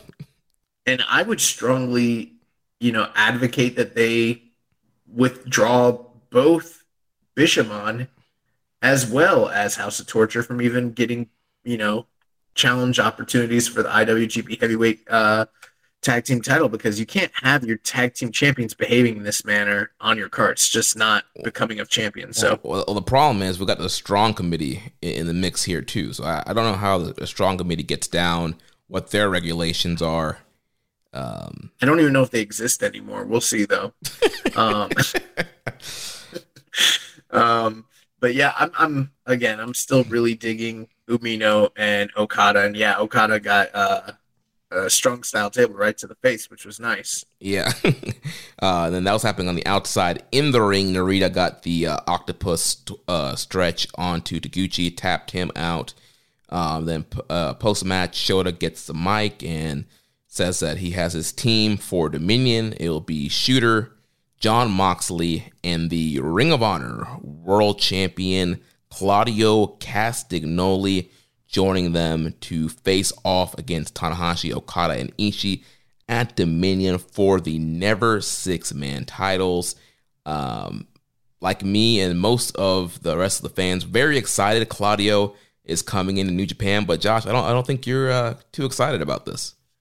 Well, one thing I will say is I was running behind watching the show because I was getting ready to host the AEW pay-per-view, so I was doing the fast-forward method, so I think I must have accidentally fast-forwarded over this announcement. Like, I was not aware that this was happening, and then the guys were over, and someone mentions, like, Claudio's in the six-man. I was like, he is?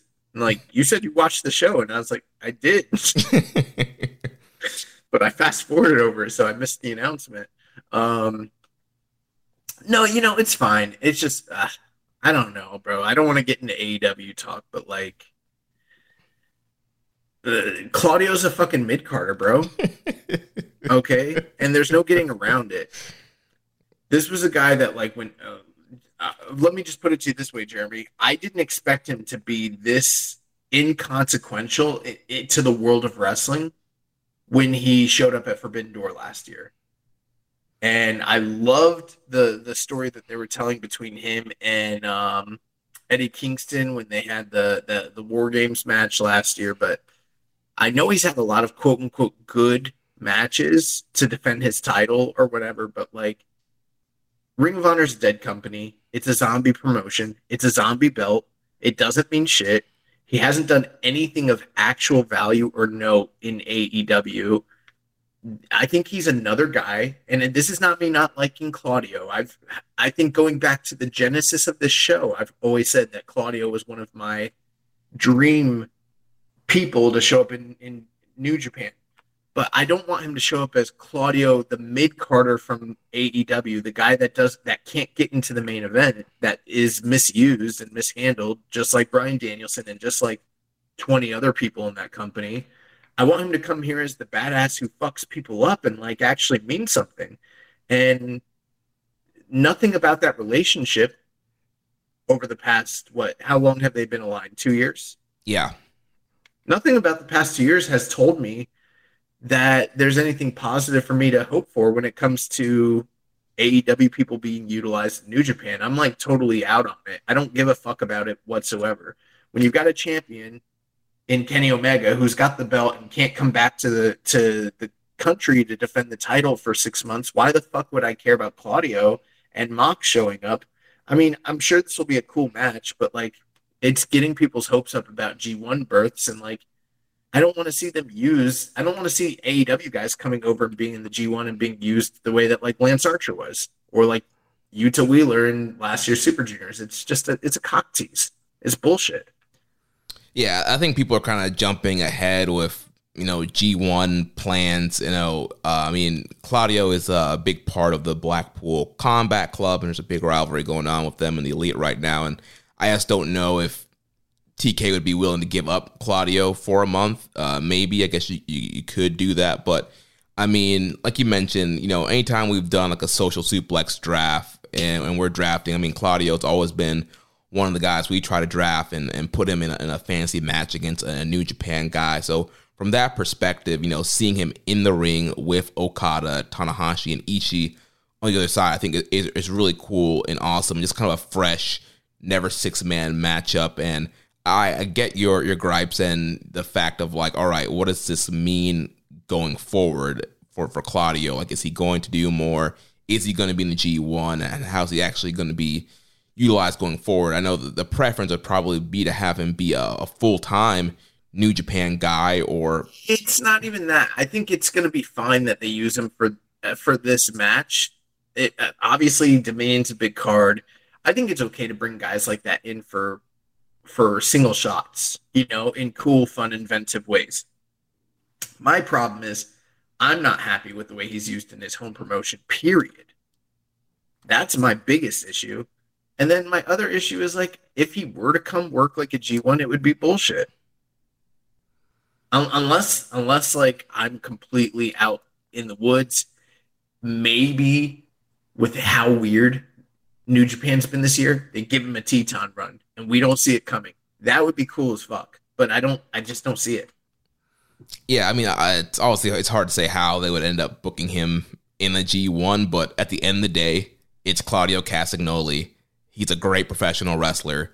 He's going to come and have great professional wrestling matches with whatever block he's in. I mean, sign me up for Claudio versus Ishii one-on-one, Claudio versus Okada one-on-one, Claudio versus Will Ospreay. Like, that would be like, we'd get like 9 dream matches out of him potentially in one block. And I get that he potentially probably wouldn't realistically win the G1 or might not win his block, but just the fact of having him. With the political bullshit that we saw last year with the way that they booked Lance Archer, I just don't have high hopes for that. If they let him come in and they use him like they did Mox, his first G1, I'll have no qualms whatsoever, Yeah. Well, we'll see. We know that at Dominion, the G1 33 participants will be announced, so we'll talk about that. I think that his home promotion should start using him a lot better, though. I mean, there's another timeline where, like, him versus MJF for the world title could be a really good TV main event, but shit like that's not ever going to happen. Yeah, well, we'll see. Well, I guess we'll talk about AEW on a different show, a different time, but not here. Fuck them. So for now, yeah, Claudio. After that bullshit pay-per-view, oh my god, it was so bad. So Claudio Mox Shooter against Tanahashi, Ishii, and Okada at Dominion. So then following that, we had Bushi, Hiromu, Shingo, and Tetsuya Naito defeating Doki, Sanada, Taichi, and Yoshinobu Kanemaru. Again, another LIJ 5 guys matchup here with no Yota Tsuji involvement. Yeah, pretty much what I said. Rinse, copy, and repeat. Yeah. So then that took us to the main event, the best of the Super Junior 30 final match. And he did it. Master Wato defeats Teton, 24 minutes and 48 seconds. Master Wato is our best of the Super Junior 30 champion. Well, it's been a long time coming where people have, ever since this guy returned to this company, people have been wondering when were they going to pull the trigger on him? When were they going to do something of meaning when it came to Wato? And I know that not everybody believes in him just yet. There's still a lot of people that can't get over whatever it may be, whether it's the charisma, whether it be his actual look, whether it be being confused about what way to the Grandmaster even means in general, or whether it be the botches, which pretty much are almost a non-entity at this point. But those seem to be the 4 big proponents, the things that people have issues with. But for the diehards that have been paying attention, this man has made vast improvements in every facet of his game, whether that be upping his confidence level or, changing his psychology of his matches and learning to work different styles within the context of the company. Like, I just think that Wato has vastly improved. Like, now, can I sit here and say he is the best junior in New Japan Pro Wrestling today? Like, no, but the real turn with this guy it all stems back from that strange Bedfellows tag match that they had leading up to Wrestle Kingdom last year, where him and Despy were, at odds, and Ishimori and Hiromu. And ever since then, there's been this push and quest for Wato to kind of rise up the ranks and sort of make himself a main player. And this has been the culmination of that story. I think it's been very satisfying the way it's played out. And aside from one headlock takeover in the early portions of this match where this guy got dumped, actually, I wouldn't even say he got dumped. I think he just didn't get all the way over. He dumped himself right on his fucking head. But aside from that, he was no worse for wear. This match was fantastic. A lot of great high-flying and death-defying maneuvers from both guys involved. And it was a perfect melding of the way Teton has kind of learned to excel, not just in the Lucha Libre ring, but also working in New Japan's house style. And you can say the same thing for Wato, a guy that went on excursion, learned Lucha Libre, and then came back and almost felt like he had to relearn how to wrestle over here. These two guys were able to kind of meld those two different styles together, and they told a beautiful story. And I'm all here for it. Plus, we had his mentor Tenzan out there, and Tenzan is greater than the whole of LIJ supporting Teton. Yeah, that's right. We had all LIJ out again in the El Immortal shirts. But yeah, this was an incredible main event. I know this was not the finals that most people wanted, but they went out here and had a great final match of the tournament. For me personally, I went 4.75. It is my match of the whole tournament. I think They went out here and absolutely killed it. So many people were doubting this main event. Why would they do this? There were so many questions I saw on Twitter. I was getting into conversations with people, just kind of being disappointed and why is this final happening. But they went out here and they knocked it out of the park. Having a great match. And, to me, I feel like what Wato did was kind of what we talk about where guys are given an opportunity and they kind of have to prove themselves. You mentioned that whole, strange bedfellow storyline that led into the four-way at Wrestle Kingdom. I feel like Gato, whoever sat Wato down, was like, hey, Kushida's out, you're in. You need to prove that you deserve to be in this storyline, in this spot.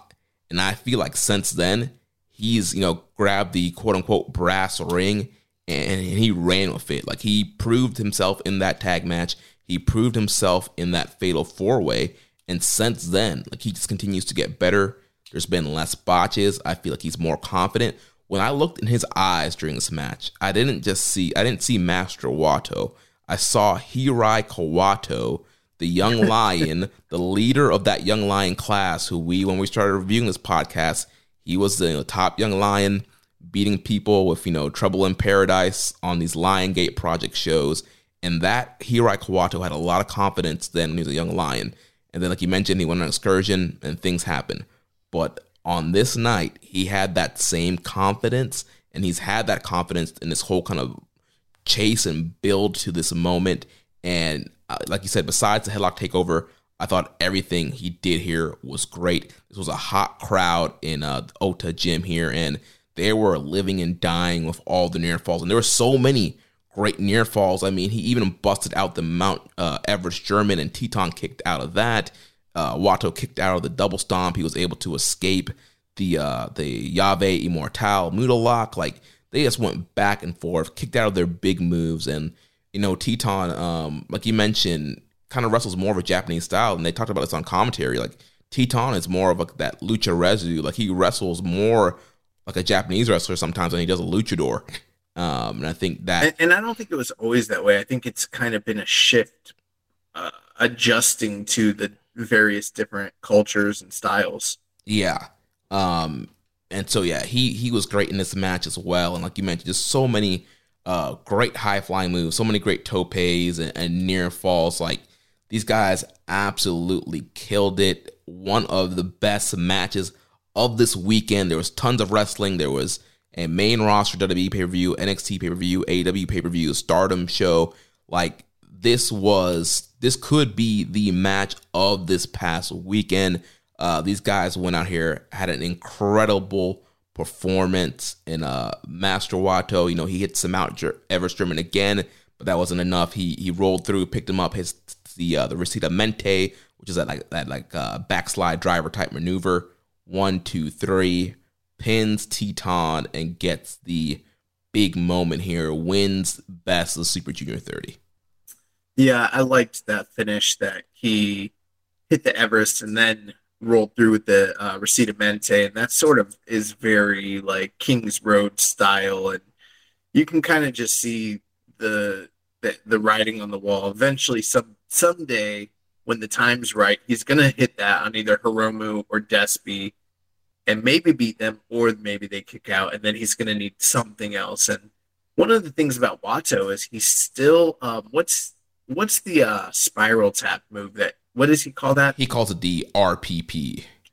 That's sort of still that one Achilles heel where he hasn't figured out how to perfect that move and utilizing it. And I'm wondering if that's going to eventually be his full ascension to full power when it comes to, being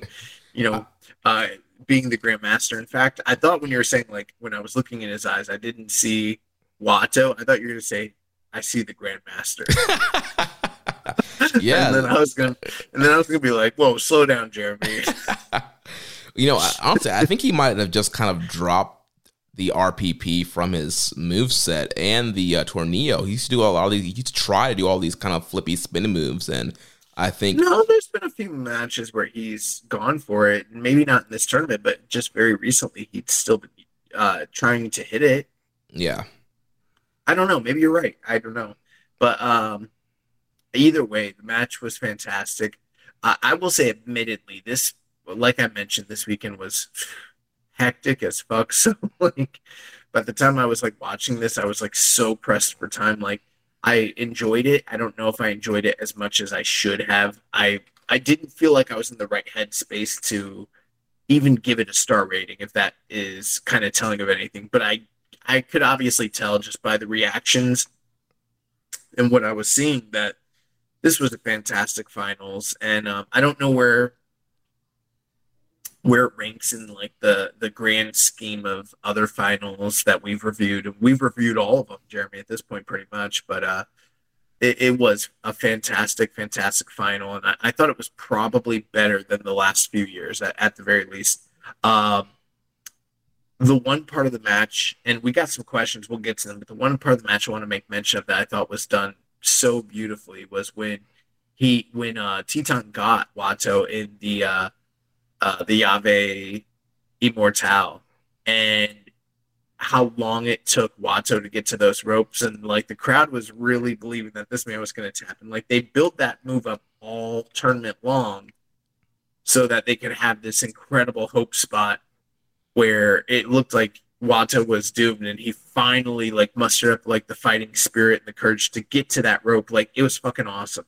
Yeah, that was a great spot. I thought Wato did a great job selling there and fighting to get to the ropes. I mean, man, yeah, it's just great stuff. So many great moves in this matchup, great counters. Yeah, man, these guys absolutely killed it. And we have a ton of questions here. So let's run through these. Envidas PR says, did Wato deliver, or is Teton just that good? Yes and yes. Yeah.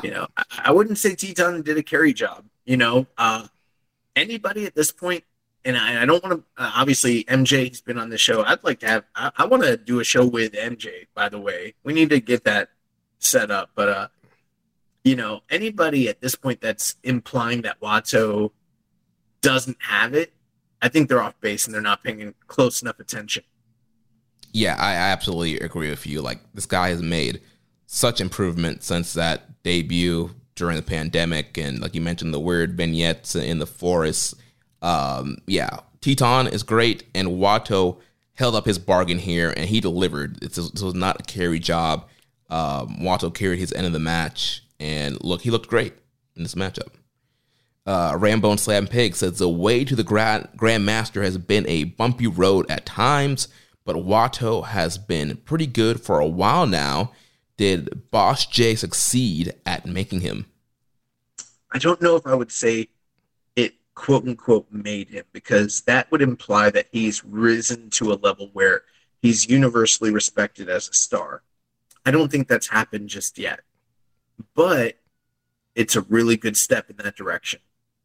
Yeah, kind of like what Watto said in the press conference today. He says, "I have arrived," and I feel like this is what we were waiting for. We were waiting for this guy to actually arrive and like show the goods, show the stuff that we saw when he was a young lion. Next question from Ginger Ninja 666. What did you guys think of the Moodalock spot from Watto versus Teton? I probably don't watch nearly as much wrestling as you guys, but that might have been the best rope break spot I've seen in years. The crowd was ravenous. I feel like there's some other ones I could point to that were really great, but I don't have any off the top of my head. But that was an awesome spot, as I just illustrated, and we're on the same wavelength there, Ginger Ninja 666. Yeah, I mean the one of the ones that comes to mind is like Ishii breaking with his teeth when he got, I think was it the Kenny match when he was like in the full Nelson and Kenny was trying to go for a dragon. Yeah, but that was to the outside. But there was a spot where he grabbed the rope with his mouth in the inside to break a hold. Maybe, but he definitely did that in the Kenny match to the outside, because Kenny was trying to dragon suplex him to the outside, and he was holding onto the ropes with his teeth through a table. And I think he did actually end up doing it. What a crazy fucking time that was. Yeah. Yeah, there's been some really great, rope break spots, but this one in particular was awesome. Yeah. Okay, 890. Do you think Watto is showing that he can be the future junior ace with this match? I do think that there are probably plans in place to establish him as such. You would think that maybe Sho or Yo are waiting in the ring or the wings, but I don't know, unless something changes. It seems like they're getting passed by their junior. Yeah, I mean, it definitely seems like I mentioned earlier. They're trying to build a new young domestic star, and yeah, to me, I think that I don't know if he will end up being the full-on ace. I mean, Hiromu's still there, is still pretty active, but he could, be that next young guy that they're trying to push and kind of be the new face of the division. Do you feel like if 20, let's say 15 to 2019 was like the rock and wrestling Hogan connection era of New Japan, right? Mm-hmm. And then the pandemic era, while underrated, is sort of like early 90s, like 1991, 92, 93, like WWE. We might firmly be in the new generation right now. Yeah, I think we are, man. With the way you have Watto want to come up, Tsuji, Umino, Narita, we have a ton of young guys that are breaking through and making a name for themselves. I know that question's going to pop Rich Latta. He fucking loves the new generation for literally no reason. Other than I think that's when he probably started watching wrestling. My question to you, who's Bastion Booger? And who is Duke the Dumpster Drozy? Maybe it's not the new generation. Maybe I'm wrong. Duke Dumpster, Evil, Bastion Booger, Dick Togo. I was just being facetious, but okay. Next question says, would you put the belt on Watto or Yo first? That's a really... Okay, let me put it to you this way. I would put the belt on Yo if Yo made some very necessary cosmetic changes. Okay? Because while, yes, last week I did kind of dog him a bit, and I talked about how I would pretty much invest in almost everybody else in that tournament above him right now. There is no denying how talented Yo is from an in-ring standpoint. It's just these kind of lingering issues, the same ones that people pretend are there with Watto, but he seems to have kind of overcome them. Yo still hasn't overcome them. I honestly would, if Yo made the right adjustments, I would put the belt on Yo first, but he would need to first make those adjustments. As it stands today, between the two of them right now, right here, it would be Watto. Yeah, absolutely agree with you. If Gato called me right now, Monday, May 29th at 10:19 p.m. and said, "No, Jeremy, I'm thinking I'm putting the belt on either Watto or Yo. Who should I put it on?" I would tell him to put it on Watto. I mean, And we're going to do our review of our preview of Dominion, but I said last week, if anybody other than Watto wins this tournament, I give them less than like 5% chance beating Hiromu. Watto's the one guy that I said if he wins this tournament, I thought he might, I give him a really good shot at beating Hiromu in this next match. Not saying he's going to, but he's the one guy that I feel like they could belt up and they could totally divert from this V12 story they're doing with Hiromu. yeah. And okay, 890's last question. Do you think Teton is going to stick around more often, seeing as he eliminated the top two juniors back to back? I think it's just one of those things where they're high on him. I think that New Japan likes to have a key representative from CMLL, somebody that kind of bridges that gap and is very meaningful. And there's a lot of different guys you can kind of point to at various times, whether that be like Dragon Lee or Mystico or what was Andrade's gimmick? Oh, wow, I'm blanking on what his La Sombra. La Sombra, yeah. And then what was oh God, what am I? I'm like tired, so I'm not thinking of it. The guy that walks the ropes, what's his name? Oh, Grand Metalik. But what was he before? Mascara Dorada. Yeah, or Mascara Dorada. Those were all guys that were key individuals in this New Japan CMLL partnership that were sort of like the go-between. Not just for like Fantastica Mania, but like throughout the calendar year. And now we're at a point where like that's Teton. And Volador also fits in that mold as well. But like they haven't been going with Soberano Jr. and Volador lately. Like Teton's their guy.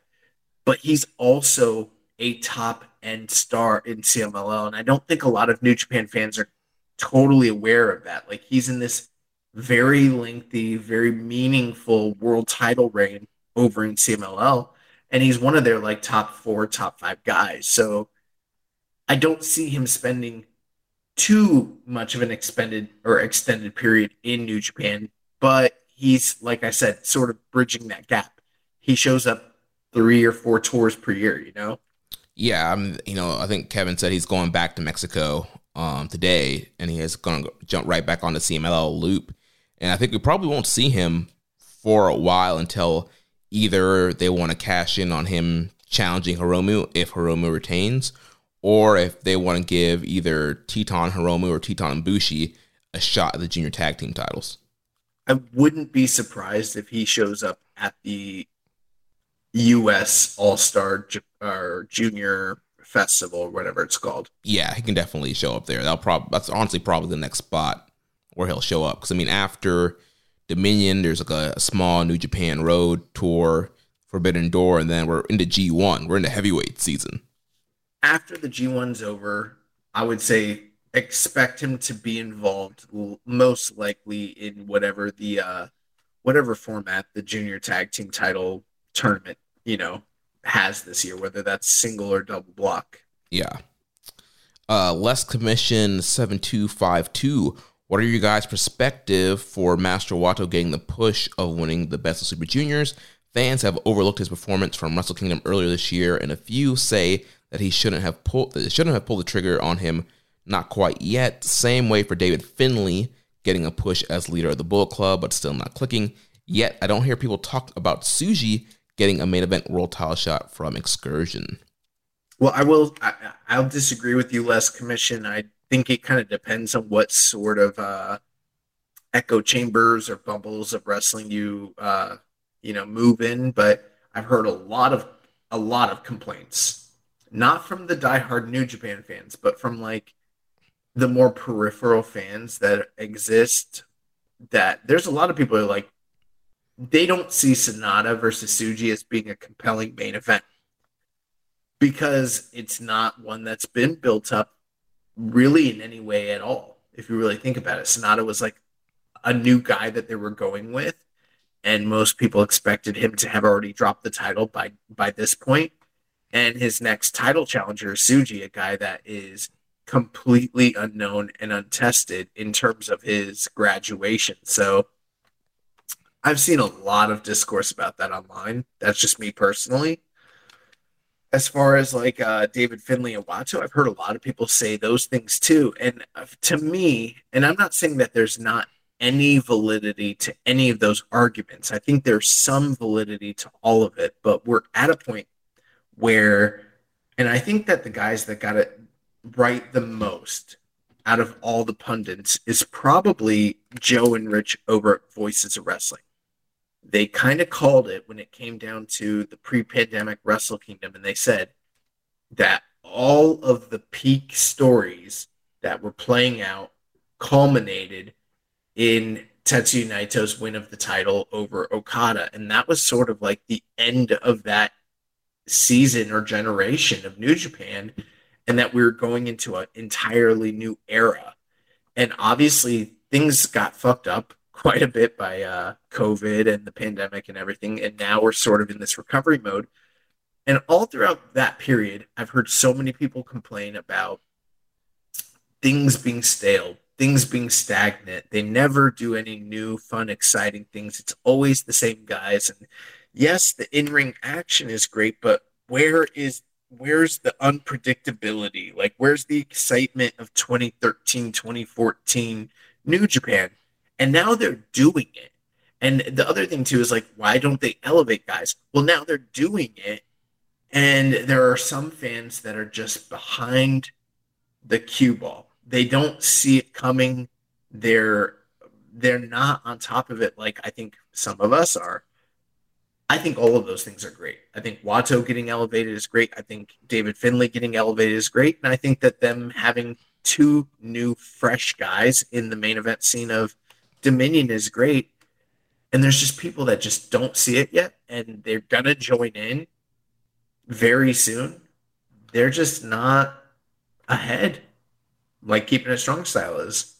Yeah, I mean, it's one of those things we say where if people are not watching the product and keeping their eye on it and paying attention to what happens, like, then yeah, it's kind of, Tsuji and Sonata, Watto winning, Dave Finlay, Bullet Club leader. It all seems kind of weird, and it kind of seems like, what is New Japan doing? But if you're watching all the shows like we are and all the diehard Chinihan freaks, like, you're seeing the moves, you're seeing the booking. It's not like all this stuff kind of came out of nowhere. Like, these guys have been being built. We talk about Watto, like, this is being built since, the fall of last year with that whole storyline. Dave Finlay, like, he had a great fall last year too with the matches with Will Ospreay.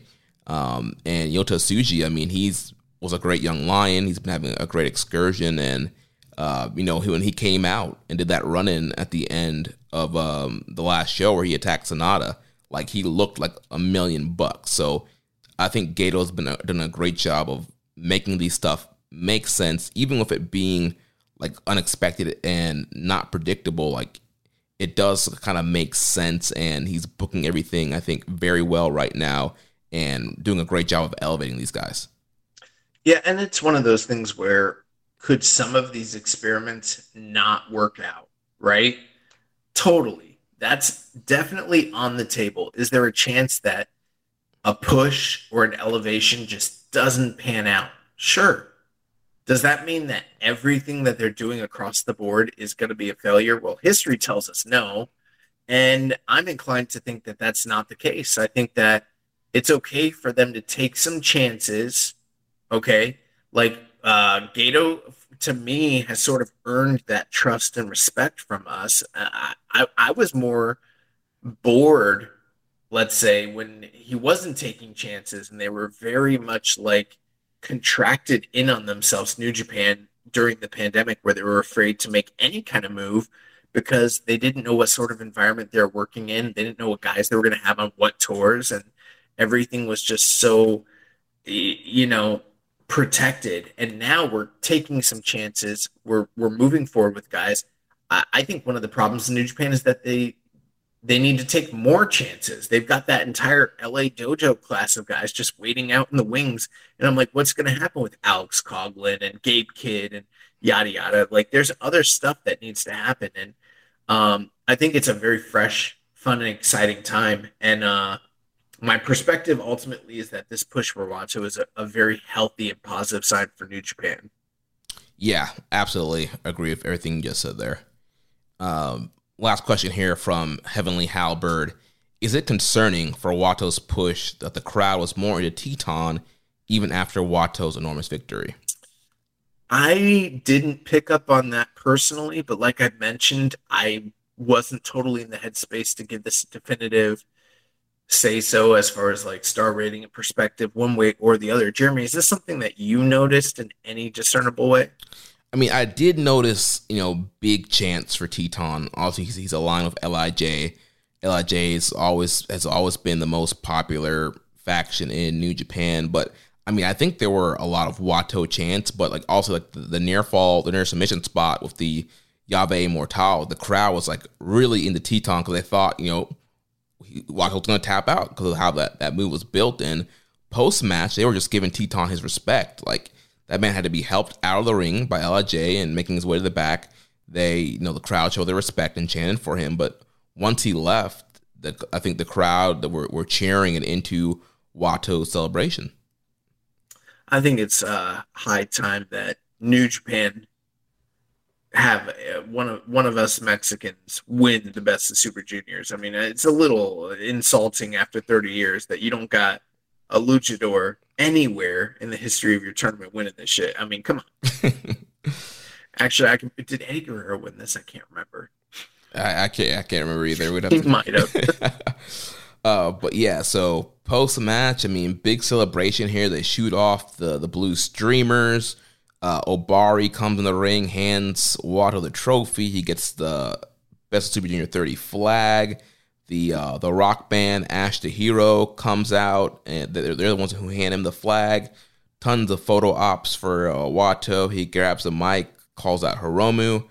Hiromu comes out, and Wato officially challenges Hiromu for Dominion. Hiromu accepts. So junior title match back on, and Dominion, last year was on New Japan Road, but Wato Mania has carried this title back to where it should be. The second biggest show of the year, Dominion. Yeah, and we've got the full Dominion card to preview. We're going to jump into that here in just a moment, but I hate Hiromu's fuzzy shorts. Just going to throw that out there. This man sporting the fuzzy shorts, but yeah, I thought the crowd was really into Wato when it was all said and done. So looking forward to that match. Glad it's on Dominion. Let's jump into the preview. We got Dominion 2023 June 4th coming up, Osaka Joe Hall. So a really, really big show. And Jeremy, kick it off. Also, by the way, when is the All Together? Is that after this? Yeah, that's June 9th, I believe. Can we do like an old school, just like back in the day, keeping it strong style, where when shit like that happened, we just didn't give a fuck? We can, yeah. No, I'm just playing, but yeah, let's jump into this. All right, so Dominion 2023 is going to kick off with the IWGP United States Heavyweight Title #1 contendership match. The Murder Hawk Monster, Lance Archer, will take on the leader of the United Empire, Will Ospreay. These two guys have had some really great matches against one another in the past, but I do have some concerns. I don't want to discount Will Ospreay. Obviously, he's always great, but there were still concerns after his previous match with Tanahashi that while yes, he's cleared, he still seems to be bothered by his his shoulder? Yeah. That still seems to be like a nagging issue. And I'm wondering if that's something that is going to prevent him from going on to fight Kenny. And we don't even know when that match is going to happen between these. Whoever wins this match obviously gets a title shot against Kenny Omega. We don't know when or where that takes place or for what company, but you would imagine that it would be Will Ospreay winning this. We'd set the big rematch up from earlier back in January, but I am wondering how Will's going to be able to perform. He's performed through a lot of injuries in the past, but those things have ultimately, kind of like, what's the word? Like they've kind of built up over a period of time, and then it's been hard for him to continue wrestling. And so I'm sort of worried about that. I'm also curious about what a Lance Archer versus Big Boy Will match looks like in 2023. It's not quite the same dynamics from their earlier matches they've had. Yeah, they had two great matches in 2019. New Japan Cup, where Will had the upset win beating Archer, and then they had the rematch in the opening night of the G1 in Dallas. We were there live watching those guys kill it. Archer got the big win that night. So they're tied 1-1 in their overall singles record. But yeah, the dynamic's going to be a little bit different. I mean, Archer's still bigger than Will, so Will's still kind of undersized, but he has put on a lot of muscle. So yeah, wondering how that dynamic's going to be. And this match has an interesting position. It's the opening match on this card, and I'm wondering if that is to help Will with the injury. With this being the opener, I don't think Will is expected to go out there and try to have a 5-star match. I think, obviously, the match will still be great, but I could easily see this match being a shorter match and it being in the 4-star range, and maybe Will not doing everything completely crazy, but it's great enough to kind of get you on the right foot for this show. All right. And I mean, like I mentioned, he's been cleared, but he has been working that regularly, so they're probably still trying to give him some time to sort of like rehab and get into a healthy space so he can continue to compete. So I would say expect Will Ospreay to win here. And then when is Forbidden Door, by the way? Forbidden Door is June 26th, I believe. That seems like the most likely place for this match to take place. And but that's not a very long turnaround here, because that's just a few weeks, right? Yeah, it's Forbidden Door is Sunday, June 25th. Yeah, so we're talking about 19 days, a little over 2 weeks between this match and then Forbidden Door. One way or the other, I would say maybe expect Kenny Omega for a video to pop up at the end, regardless of who wins here.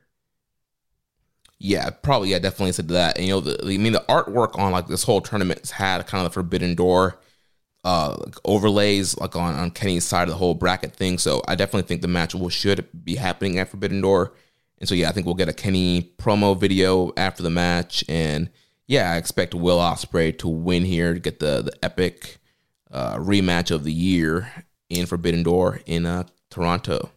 But I am wondering if there's a situation where, say, Lance Archer wins, and then he goes to Forbidden Door against Kenny Omega, and then they set up the Will Ospreay match at a later date when maybe he's a bit more healthy, especially considering the circumstances, and then maybe we get that match at, say, Wembley or something like that.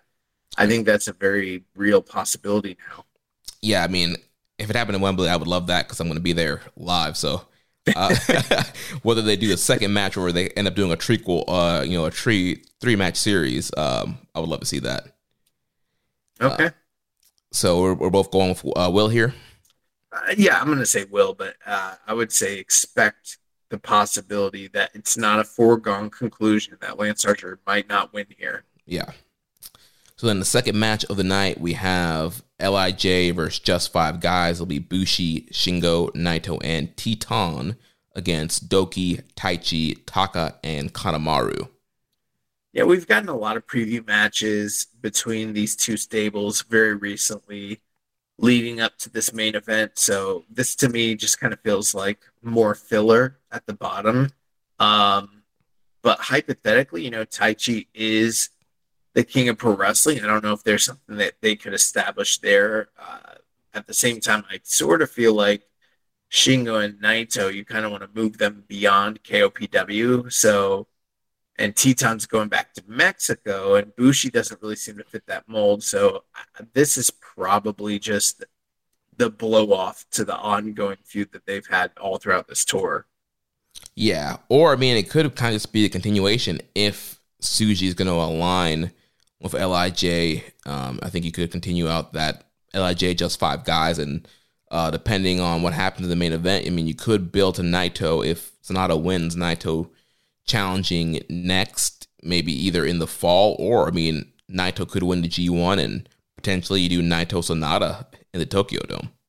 Possibly, but I mean, we're to expect that whoever wins this match goes into the G1 as champion, and it's supposed to be an open-ended situation going into the G1. Nothing definitive is supposed to be established prior to that, right? Right. So, maybe there's a little bit of seed planning going on, but I don't expect at the end of the night, let's say if Sonata, either guy wins, I don't expect anybody to come out and challenge them because we're going into G1 either way. Right, yeah. So I think I'm going to go with LIJ getting the win here. I'll go with just 5 guys simply for the reason that I'm going to go with LIJ. You saw Taka's name, didn't you?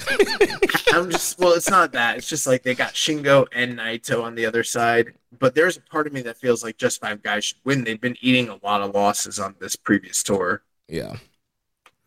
Like maybe Taichi should just be Bushi, Yeah, I mean, that definitely could happen. Yeah, Bushi is a pin eater there. But I mean, you got Doki and Taka and Kanemaru. You got 3 juniors on the other side. Right. That's why I'm like, maybe I go with LIJ.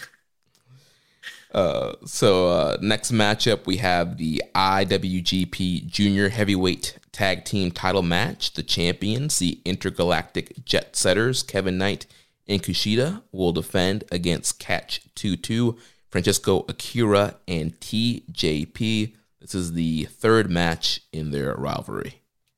Yeah, the first 2 matches have been fantastic, so this one should be very good as well. But there's the added,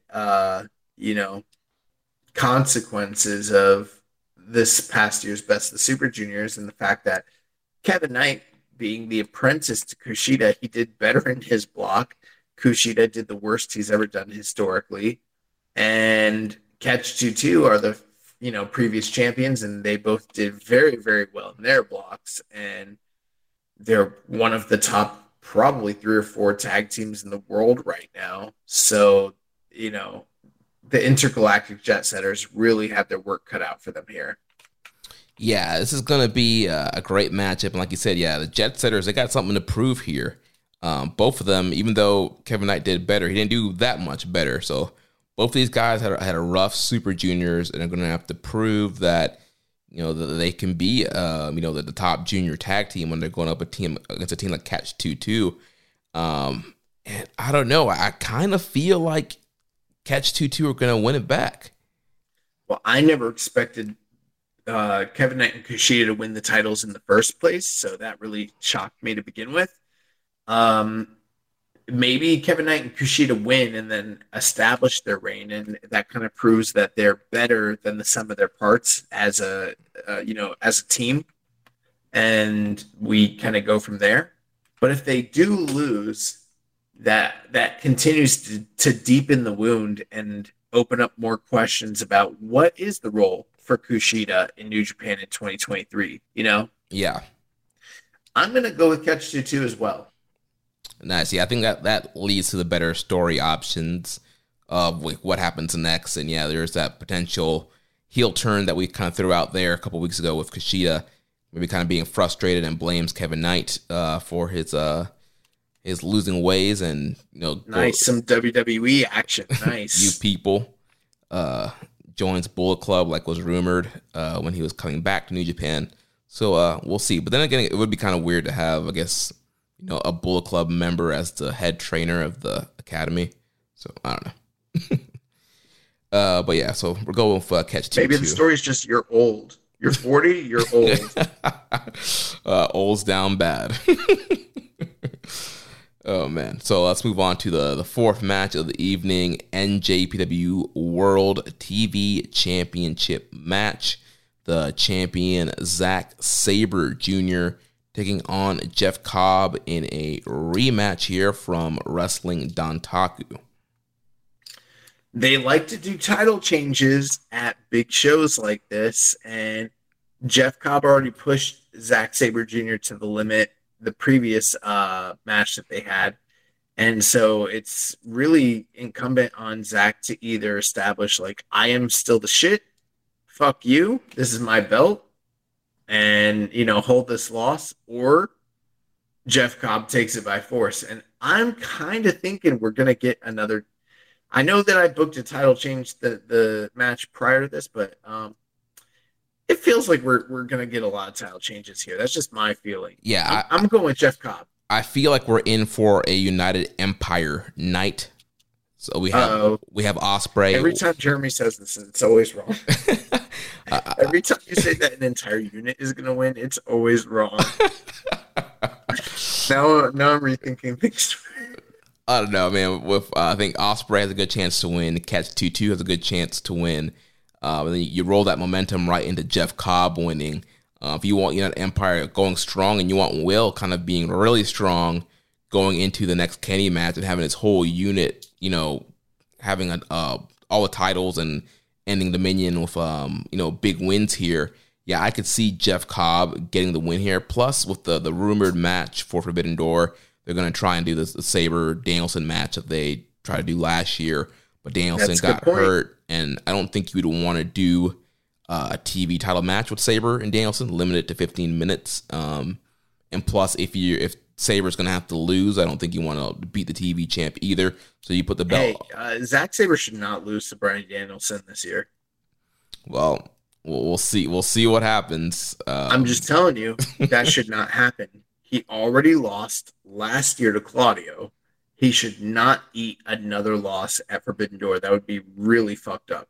But regardless, it doesn't matter how. I guess we'll talk about it in the news, but it doesn't matter how many wins you give to United Empire during this night. They're already kind of down bad regardless. So, well, maybe this is their chance to try and rehab the group. But yeah, Jeff Cobb, I think Jeff Cobb is going to win, and you added some fuel to that flame with some of the conjecture you had there. So yeah. And we can actually talk about the Aussie Open news in combination with this next match. So match number 5 will be... They left? Yes. So Aussie Open, they are all elite. They've signed with AEW. We know that they were stripped of the IWGP and Strong Tag Team titles due to Mark Davis's injury. But in the meantime, Fletcher's been working ROH tapings. He had the match of Orange Cassidy, which we'll talk about in Excursion Match of the Week. And then after the match, Tony Khan posts on Twitter, Aussie Open is all elite. He paid for the surgery for Mark Davis, so good on TK for that. But yeah, these guys are now, their their main promotion, their home promotion is now AEW. Yeah, so moving forward, they don't qualify for Excursion Match of the Year. Let's make that official today.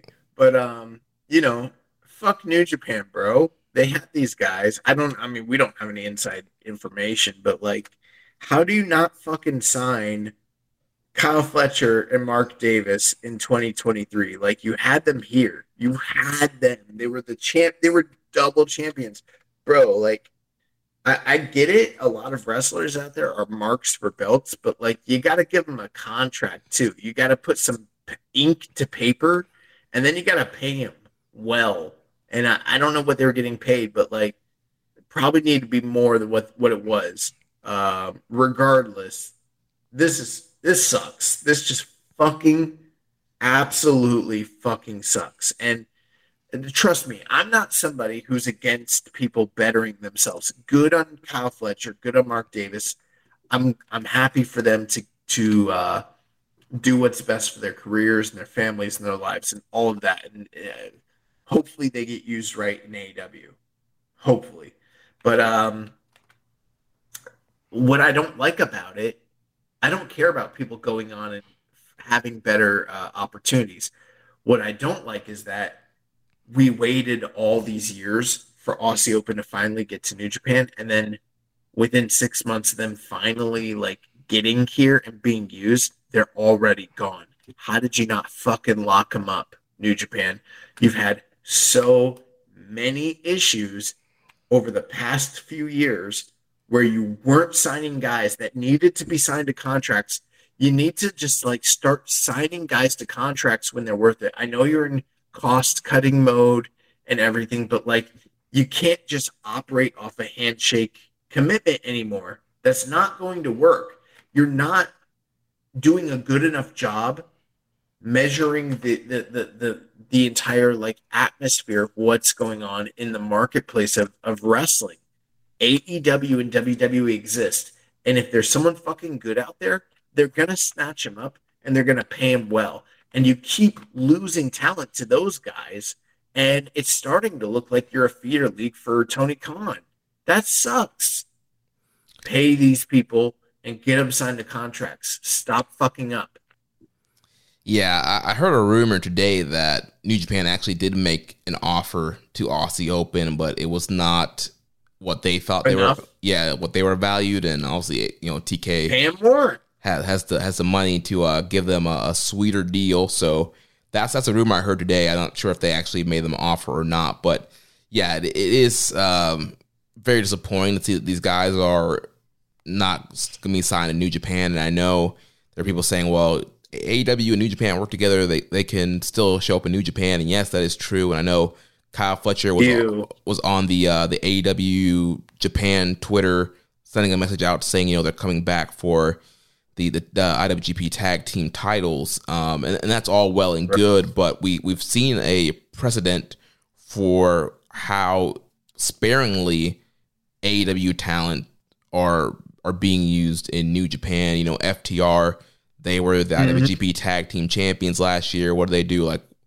2 matches in Japan? And one on proper. Right. And then one match on the UK show. And then I think Dax worked a couple strong tapings. So, and Kenny Omega, like you mentioned, we haven't seen him back in Japan since Wrestle Kingdom. We're finally just getting Jon Moxley back in Japan. Like, as great as the AEW New Japan partnership is, and Forbidden Door is cool and all that stuff, we just haven't had the precedent of what we thought the partnership was going to look like. I think we all had more of an expectation to what it looked like when Jon Moxley was kind of working both in 2019 and 2020, and even then they weren't actually really working together. Then that was just Moxley being signed to both and doing dates for both. And I think we thought it was going to look more like that when they were actually working together. That these guys are actually working less dates since they've been working together. So yes, I mean I'm hoping that we do get Aussie Open back in Japan and they get to do some big matches. But I think it's probably going to be more of an FTR situation if these guys come back and win the belts. When it's 2023 and these two groups have been working together for multiple years now, we still haven't gotten the Young Bucks in New Japan, there's a problem. Yeah. So, yeah, I'm happy for those guys, but this just fucking sucks. There's no cool way to spin it. And if you think that ultimately we're still going to see oh damn. If we're still going to see a lot of Aussie Open in New Japan, I think you're fooling yourself. It's going to be sparing. They're going to be beholden to the whims of Tony Khan, and they're expanding the amount of television time that they're needing, just generally speaking, because they've got Collision and Dynamite, plus house shows, plus Ring of Honor. I don't see those open windows for a team of the caliber of Aussie Open to work a tour for New Japan. Will we see them show up in strong? I'm sure we will, just like Eddie Kingston does. And Will they show up every now and again for a big show? Sure. But like the idea that they're going to be effective in the company and you know, in Aussie or in United Empire, like it's pretty much donezo, bro. It's over. Yeah. So the matchup now for the IWGP tag team titles and strong openweight titles going to be Bishamon, Hiroki Goto, and Yoshihashi against Aaron Hanare and Great Okan, and Evil and Yujiro Takahashi. Well, the one fortunate thing, and excuse the noise, it's over here. The one fortunate thing is that for guys like Great Okan and Aaron Hanare, who didn't necessarily have anything going on for themselves current day, and we've been sort of wondering, like, has United Empire been a bit bloated because they have a lot of really talented guys, but you know, ever since they kind of established Aussie Open as like their main tag unit, then the other guys in the unit that weren't involved in the tag scene sort of needed to kind of find a new niche for themselves. And well, now that's sort of gone. So that created a very immediate express opportunity for Great Okan and Aaron Hanare. And maybe they're able to take advantage of that. I don't know. I got to tell you, I have no interest in watching House of Torture win the double titles. That just sounds so shitty and sounds like something they might actually do. Especially considering like last year they had the belts on Fale and Chase Owens. It just seems right up their alley to do that. And again, because both titles are on the line, it makes you wonder, what is the point of the strong titles at all? Yeah, I mean, we could always dive into the whole argument whether or not Strong needs titles or not. But yeah, I mean, the thing to think about, you know, you mentioned Chase and Fale. The thing about those guys, though, was they got the belts off those guys real quick going into Forbidden Door. So I think we got to remember that's kind of coming up. And so to me, I think it has to be either Bishamon or United Empire that's going to win here. Bishamon had a great match on the pre-show last year against Swerve and Our Glory. So I could see maybe TK wanting those guys to be the champs, especially if they're going to go kind of take Aussie Open spot in facing FTR. And we know Bishamon and FTR had a great match at Wrestle Kingdom. So you could run that back, Bishamon versus FTR, or you just have Hanare and Okan kind of fill United Empire territory and have those guys face FTR. I honestly wouldn't be, as far as like Forbidden Door is concerned, I wouldn't be surprised to see them go back to doing Aussie Open versus FTR regardless, because they still do sort of have the quasi relationship with New Japan. So, you know, I think that's on the table either way. At this point, they could, I mean, it's really dealer's choice. They could put the titles on any of the guys here. Bishamon have proven themselves as, you know, the top domestic team in Japan, so I wouldn't be surprised there. But you could do something fresh by putting the title on either United Empire or House of Torture regardless. Yeah. You know, I'm just going to stick with my United Empire theme of the night, and I'm going to go with Hanare and Okan. I think I'm just going to be the outlier. I think they're going with House of Torture. They don't have anything else to do right now. Yes. Yeah. Okay. And you know, we got some questions here. Ginger Ninja 666, and I just read over this question, and I'm ashamed to say that me and him were on the same wavelength, but we might be, because he says, with the Aussie Open out of the picture for the foreseeable future, it would only make sense in my mind for New Japan to give one of their domestic teams a long-term reign to try and create some stability in the tag division. With this in mind, should House of Torture hold the tag belts for 2 years or only the 1 year? How about 0 years? They should never. Dude, in the year of our Lord 2023, Yujiro Takahashi should not be holding any championship in New Japan and pro wrestling. He shouldn't be a tag champ, a strong tag champ, TV champ, KOPW, Never Six Man, Never US. Like Yujiro Takahashi should not U30 Open. Right, you bring back any defunct titles. You bring back the NWF title. Yujiro should not be in contention for any title, and he should not be holding any title. So I'm out on Yujiro holding any titles, and if they're going to go with a domestic team, it should be Bishamon. Okay, 890 says, do you think Aussie Open are done in Japan for the most part? Will they carry on their crazy schedule and have some tours in Japan still? I mean, it's to be determined right now. I mean, if TK allows them to do the similar schedule that they've been doing, I'd be surprised. So yeah, I guess we'll have to wait and see.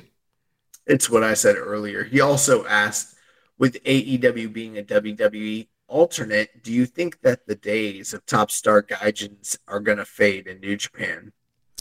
I don't think so. I mean, in the history of New Japan and just in Japanese wrestling in general, bringing in top foreigners has always kind of been a thing, and bringing them in for tours or one shot. So I think the door will always be open, and for them always, trying to get some kind of foothold in the U.S., I think they'll continue to find new foreigners to bring in.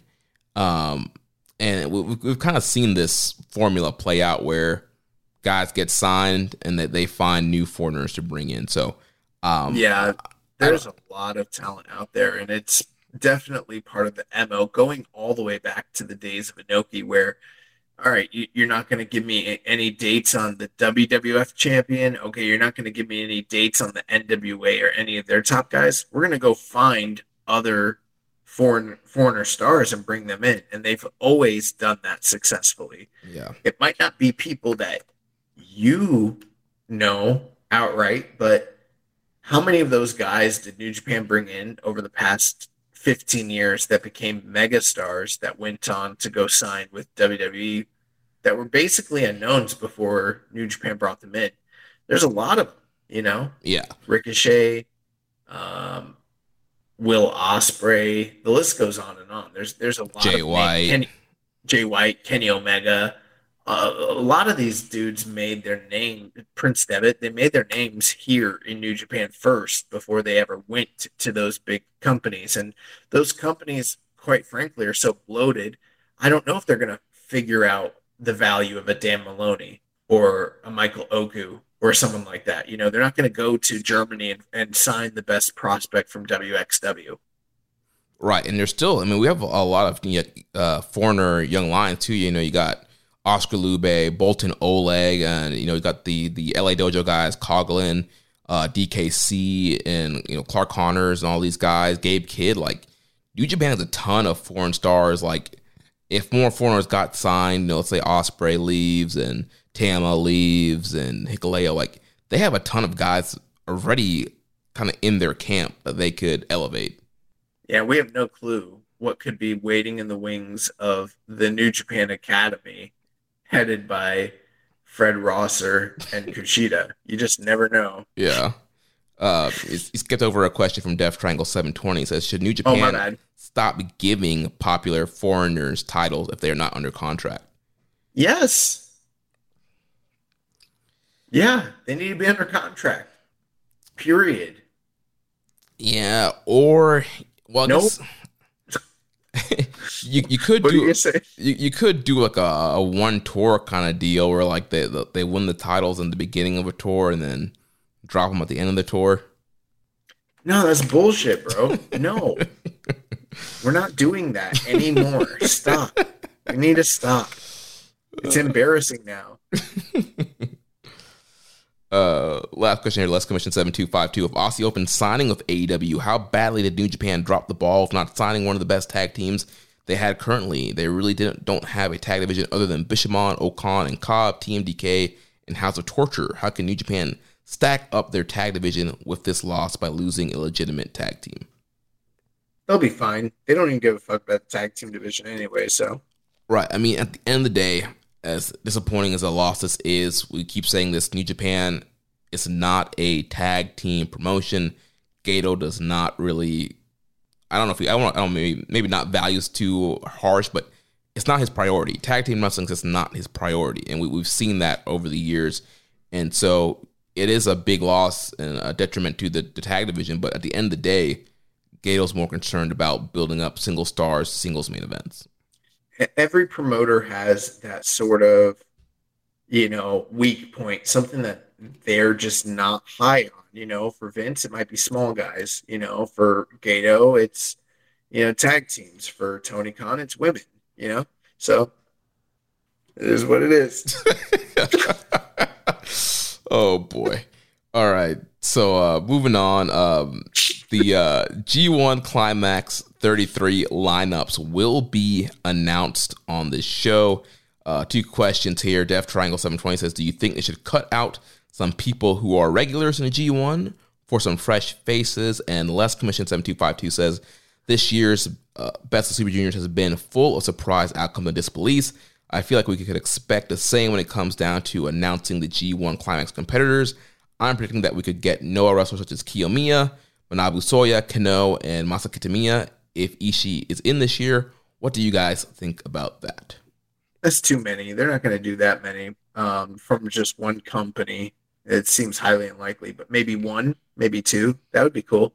I think there'll be some surprises. We've got some openings, some people that have left the company recently. So, yeah, I'm excited for it. I can't wait.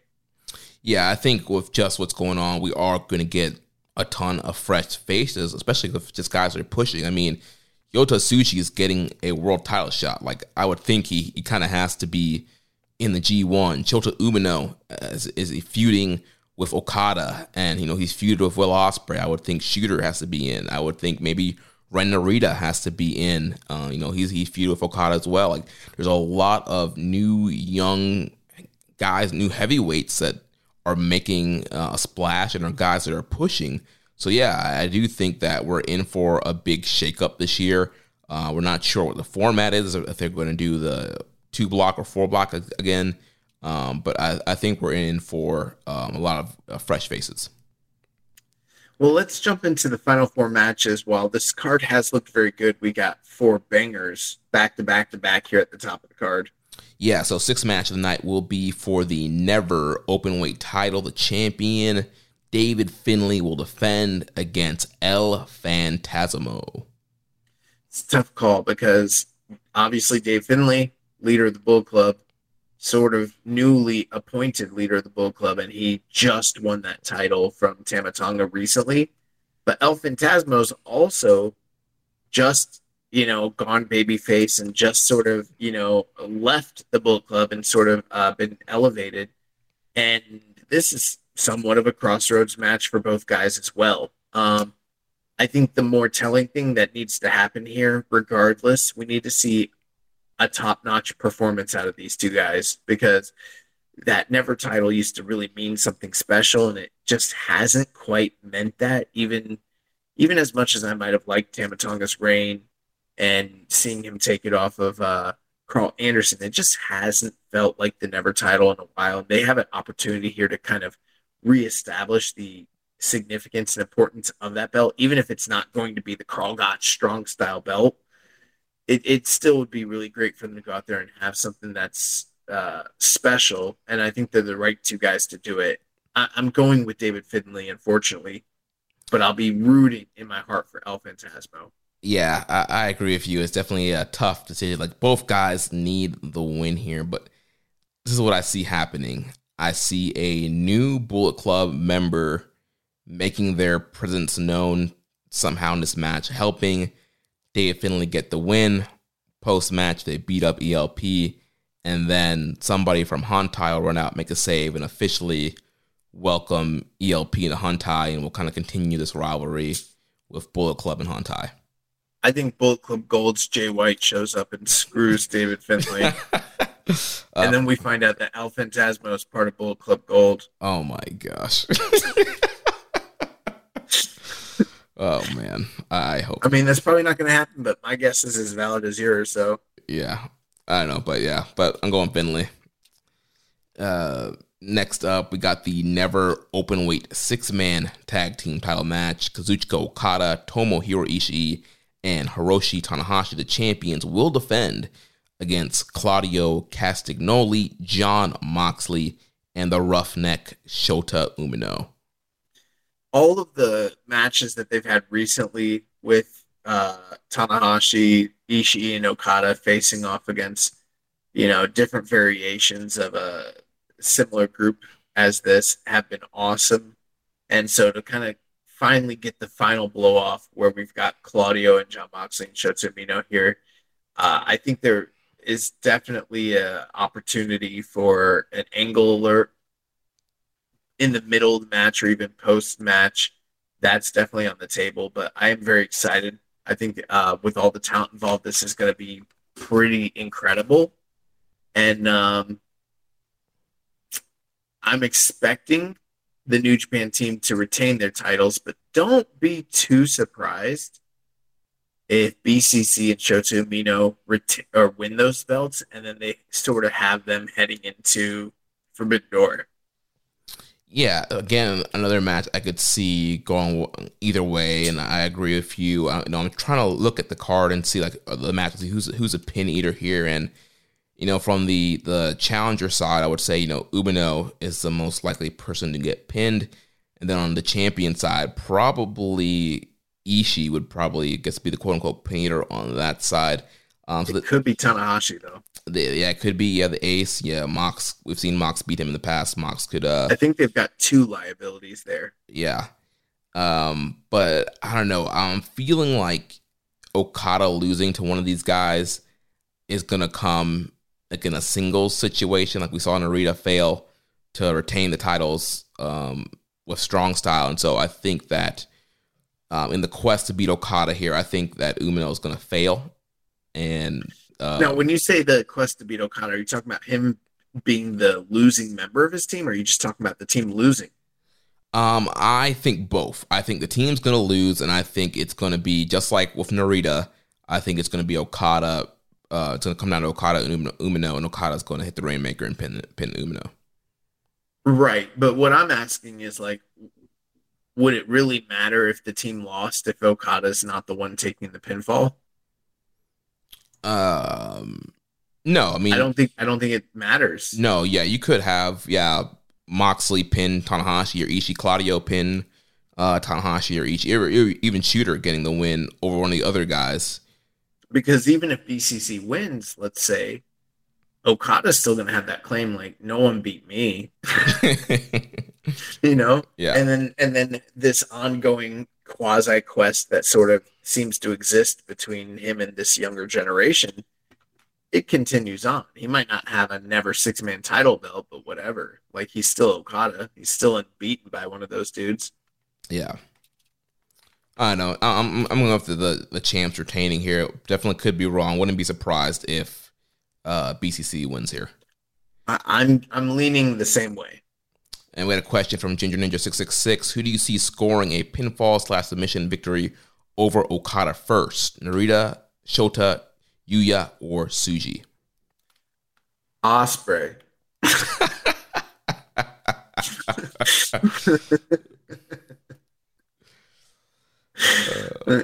Can Will get a win first before he goes to AEW? Damn. Oh my gosh. I mean, out of this crop, I mean, I would probably say it might be Tsuji. It's too early to tell. But, Yeah. Right now, I'd say Shota, but we'll see. Then the semi-main event will be for the IWGP Junior Heavyweight title. The champion, Hiromu Takahashi, will defend against the best of the Super Junior 30 winner, Master Wato. Very much looking forward to this. Very excited. Nonetheless, I think Hiromu still retains, but I don't think it's as strong as it would have been if it was any other challenger. I give Wato like a 35% chance to beat Hiromu, meaning I'm not going to be totally surprised if he wins here. But I still, ultimately, at the end of the day, think they're going with the V12 story with Hiromu. I see him winning here and moving forward. But Wato kind of needs the win. So, interesting stat from our friend Chris Samsa at the Chris Samsa on Twitter. says in his career, Hiromu Takahashi is 3-16 in singles matches in Osaka. His 3 victories were all IWGP Junior Heavyweight Championship matches. Also, Osaka is the hometown of Master Wato. He made a big deal about that in the press conference, being excited to challenge for the title in his hometown. So yeah, I mean, if they really want to make a star, have the guy win in his hometown and kind of complete this whole kind of quest and journey, or you kind of continue this history of Hiromu winning all of his title matches in Osaka. So yeah, I don't know where they're gonna go here. I'm kind of leaning towards Hiromu retaining. That's exactly what I said. I'm backing Hiromu here. But again, if Wato wins, I mean, it will be a surprise, but not a surprise. Precisely. Yeah. And then that leads us to the main event of the evening for the IWGP World Heavyweight title. The champion, the leader of Just 5 Guys, Sanada, will take on Yota Tsuji. This is exciting from a certain standpoint, but one thing that we haven't touched too much on is that, like, Sanada's been winning in these, some of these pre-match previews or whatever, but he's just kind of been there as the champion. It hasn't really felt like a strong established thing like, oh shit, Sanada, the world champion, is on these undercards previewing or whatever, Mm-hmm. Yeah, he's kind of definitely been out of focus on this tour. And honestly, I know majority of the tour is focused on the actual junior tournament, but even when we got to the end of the tour and the heavyweights were back, he was just kind of there. And I get Tsuji wasn't there to kind of really heat things up, but it just kind of seems like there wasn't a strong presence for him.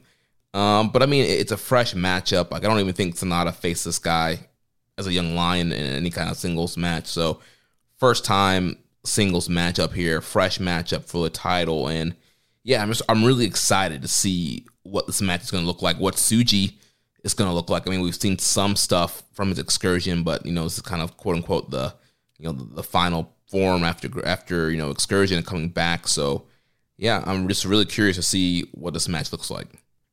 Yeah, there's so many unknowns leading into this one that everything is really up in the air. And I think that this is a fantastic main event for, like, those that are plugged into the New Japan product. And I think that it falls on them because Dominion is such a big show. A lot of people are going to tune in regardless, Mm-hmm. But Sanada sort of has this reputation as being like a great hand.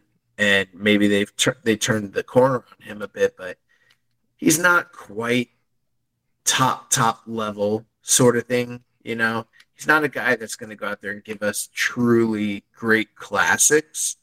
And then you're kind of tasking him on the second biggest show of the year to go out there and perform with a young lion returning from excursion with no other prior, post-excursion New Japan matches. It's a huge test for him. It's a huge test for Tsuji.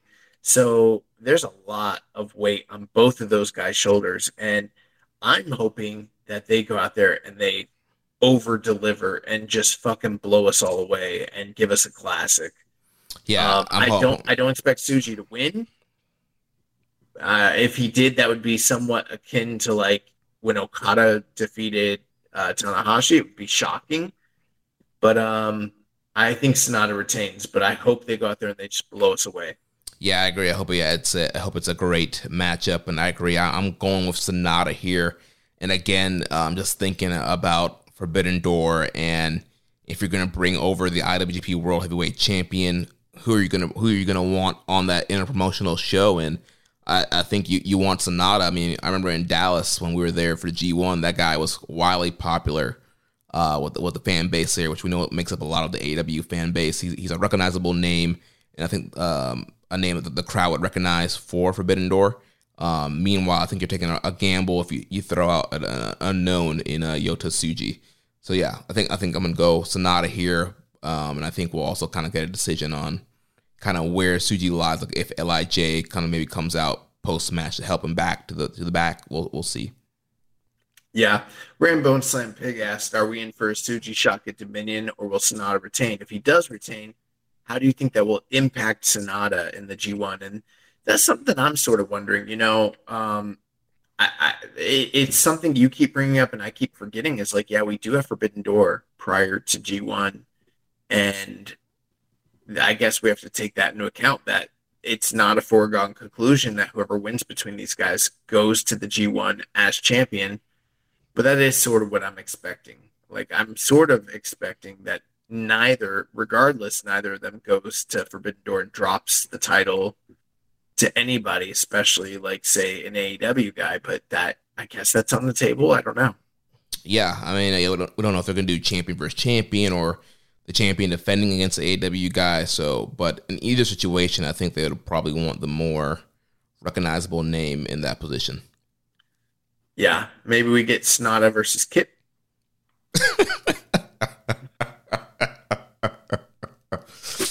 Oh boy.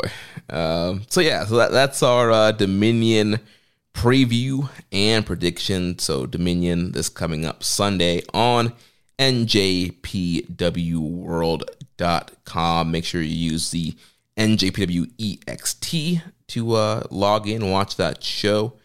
Should be a heck of a show. I think it's going to be one of the top shows of the year.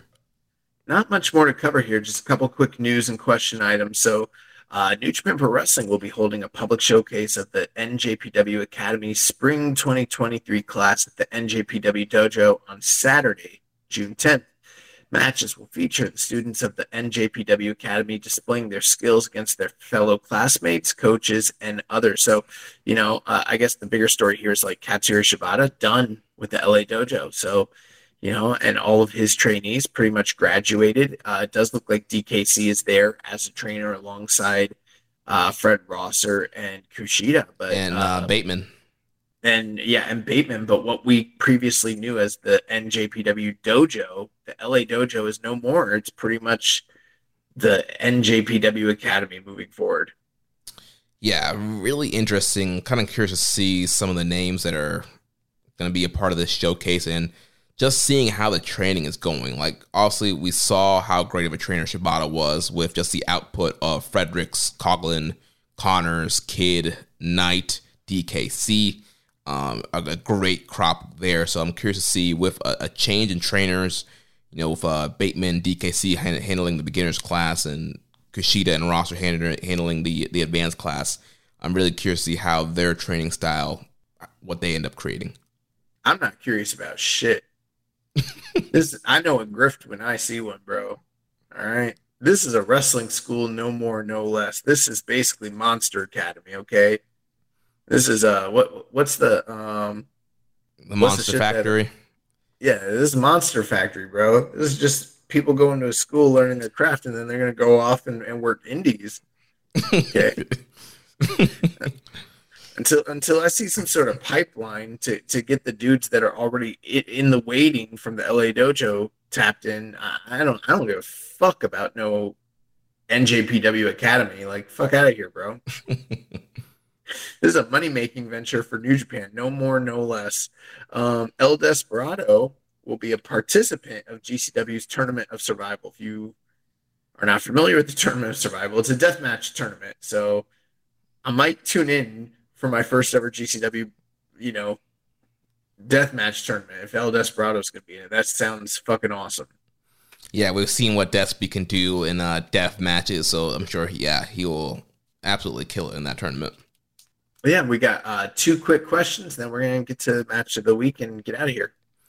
Yep, so Def Triangle 720 says, if New Japan is going to be focusing on young talent, what talent can they bring in that would be a great young heel to have in the picture? My pick would be Ricky Knight Jr. Ricky Knight Jr. is very good, and that's a guy I would love to see in New Japan, but then again, you're kind of like leaving Repro destitute. He's like one of their top guys. I don't know. I actually don't know. I couldn't tell you who they should bring in. Yeah, I mean, Rick Knight Jr. he's great. I love him. But yeah, I feel like they're focusing more on domestic guys now and just kind of create. I feel like they can create a top heel from the guys that they have in their system. Maybe Vikingo. Just saying. Lazy Binger says, has there ever been a booker or bookers in wrestling who have been as good or better at aligned stuff and getting everything behind someone when pushing them to the next level as current NJPW?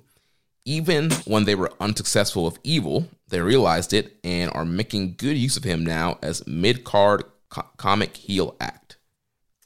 I would love to be a wrestling historian one day. With that being said, I don't think I have the full knowledge of what bookers have done what in what eras for what promotions at what various times. I mean, that's one of those things where like I have peripheral knowledge and I couldn't tell you what the resume of any particular individual really is without doing a deep dive. Yeah, I think it'd be hard for us to just kind of throw out a random answer, kind of using modern bookers. I think, we'd want to do more of a deep dive and kind of study the booking patterns of previous bookers of the different territories and kind of see situations they were in, how they pivoted and stuff like that. With that being said, I'm going to answer Don Owens. All right, so that's going to take us to recommended match of the week. Last week, I recommended Golden Lovers versus Okada and Ishii. You know, Jeremy, it's kind of fucked up. Like, not only did I have a crazy weekend, but the finale of Succession happened this weekend, and I didn't think it was great, but then for whatever reason, it's just stayed with me all day. And then you made me watch one of the peak events of the peak era of New Japan, and that shit's never coming back, and it's not fun to watch the Golden Love in 2023. It's not fun to watch Golden Lovers versus Okada and Ishii as much as I thought it would be. It's kind of sad, actually. Sad. No, this was awesome, and it was very interesting. Like I'm watching the show and I'm seeing all these like people, and I'm like, those are our friends. I know like a bunch of the people that are like at ringside of this show. It's so fucking weird. But yeah, man, Golden Lovers versus Okada and Ishii. I'll say this. I thought it was great, and I don't recall how I felt at the time, but I know Dave gave this 5 stars, and I feel like either I didn't agree, but if I didn't agree, I don't necessarily fully agree with that. I think it's like one of those things where like Dave was just so hot on the product and so hot on everything that he was just like kind of a tad bit overrating. But nevertheless, this match is phenomenal, and it's hard for it not to be. I mean, it's the Golden Lovers, and it's one of those things where like their final run together was like a legacy run where they were just putting out incredible tag match after incredible tag match against, you know, a bunch of different people. And you have Kenny Omega and Okada against one another, probably the only time they were ever across the ring from each other in North America. Then you have the long history of Ibushi and Ishii violent matches, and this is the area where they're like pretty much like the peak performers of the G1 and that in like the best era of the G1. And, Kenny, his recent string of defenses and matches with Ishii as well had just occurred. Like there's just a lot going into this, and all 4 guys go out there and they just kill themselves, and they have a super incredible, inventive, violent brawl. The crowd is so hot for it. Easy 4.5, probably higher than that. And if you've never seen it, I would highly recommend it. I forgot that this was the main event of the evening. And I think the one thing that keeps me from giving it, like, say, 5 stars is, like, a couple months later, we see this Golden Lover team go out there with Will Ospreay and Tanahashi have what I consider a true 5-star classic.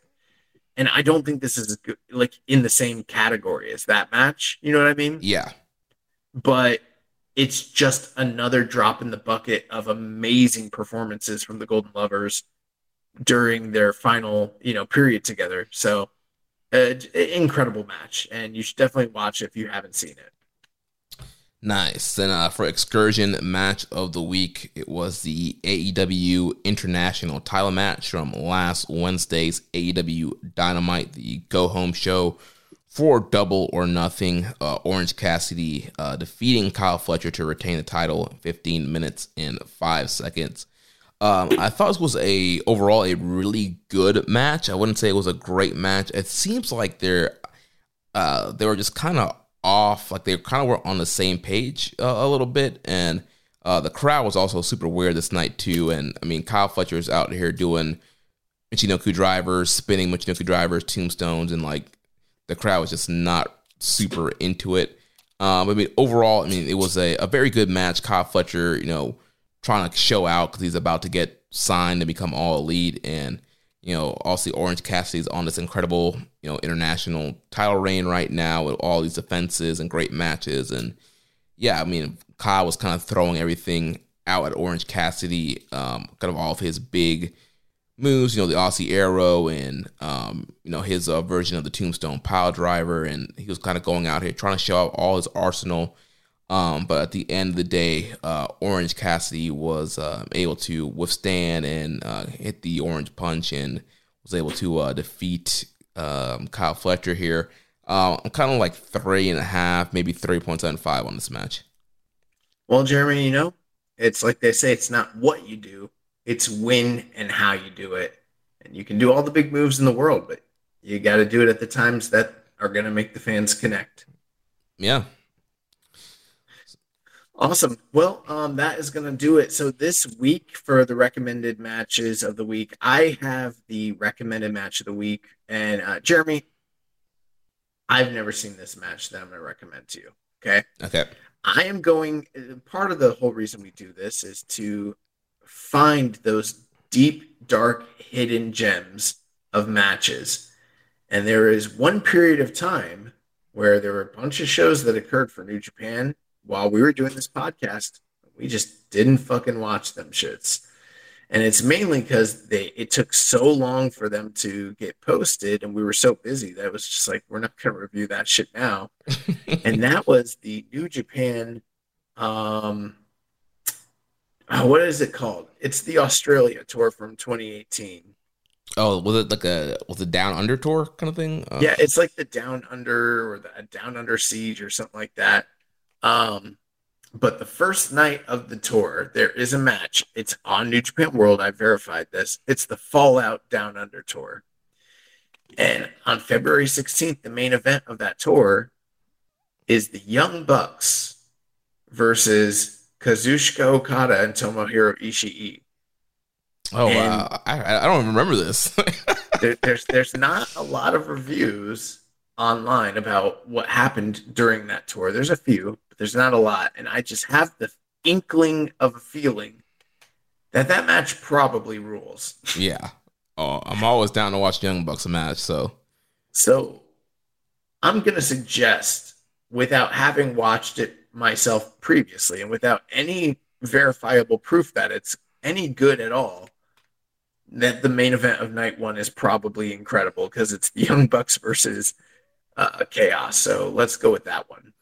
All right. And then for the Excursion match of the week, we're going to go with Zack Sabre Jr. versus Michael Oku from Rev Pro's Revolution Rumble, which happened on March 26th of this year. And that match is on NJPW World. Oh, nice. Yeah, I saw that Zach worked Jordan Oliver this past weekend at GCW. I was like, oh, Zach's out there working indies again, huh? Yeah, I saw that too. Kind of weird, Zach and GCW. Nice. Well, that's going to do it for the show. We did it. Yep, that's going to wrap things up for us here this week. Next week, we'll be back to review Dominion with Tony Donati. So make sure you come back next week to check out the review of that.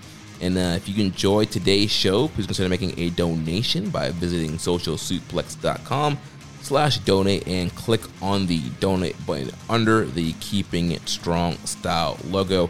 Also, make sure you're leaving ratings and reviews on Apple Podcasts, Spotify, or whatever podcast app you use that allows rating and reviews. We can definitely use that to help us move up the rankings.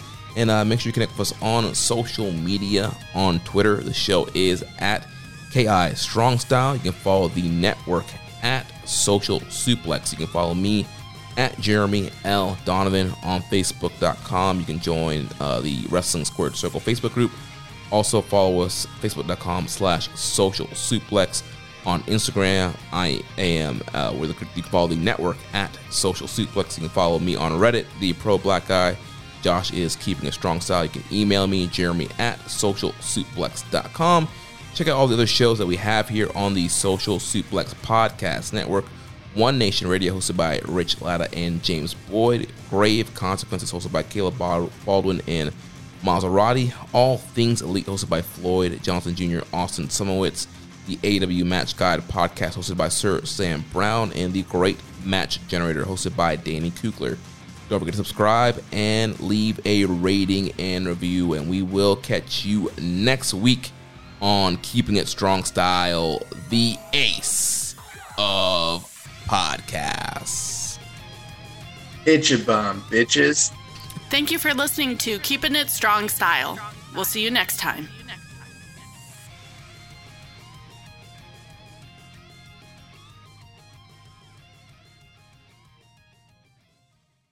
What's so special about Hero Bread's soft, fluffy, and delicious breads, buns, and tortillas? Hero Bread serves up 0 to 1 grams of net carbs, 5 to 11 grams of protein, and high fiber in every delicious serving. Made with natural ingredients, Hero Bread supports gut health, promotes weight management, and helps maintain blood sugar. Hero also drops other limited edition ultra-low net carb goodies like rich, flaky croissants and buttery brioche slider rolls. Head to hero.co to shop today.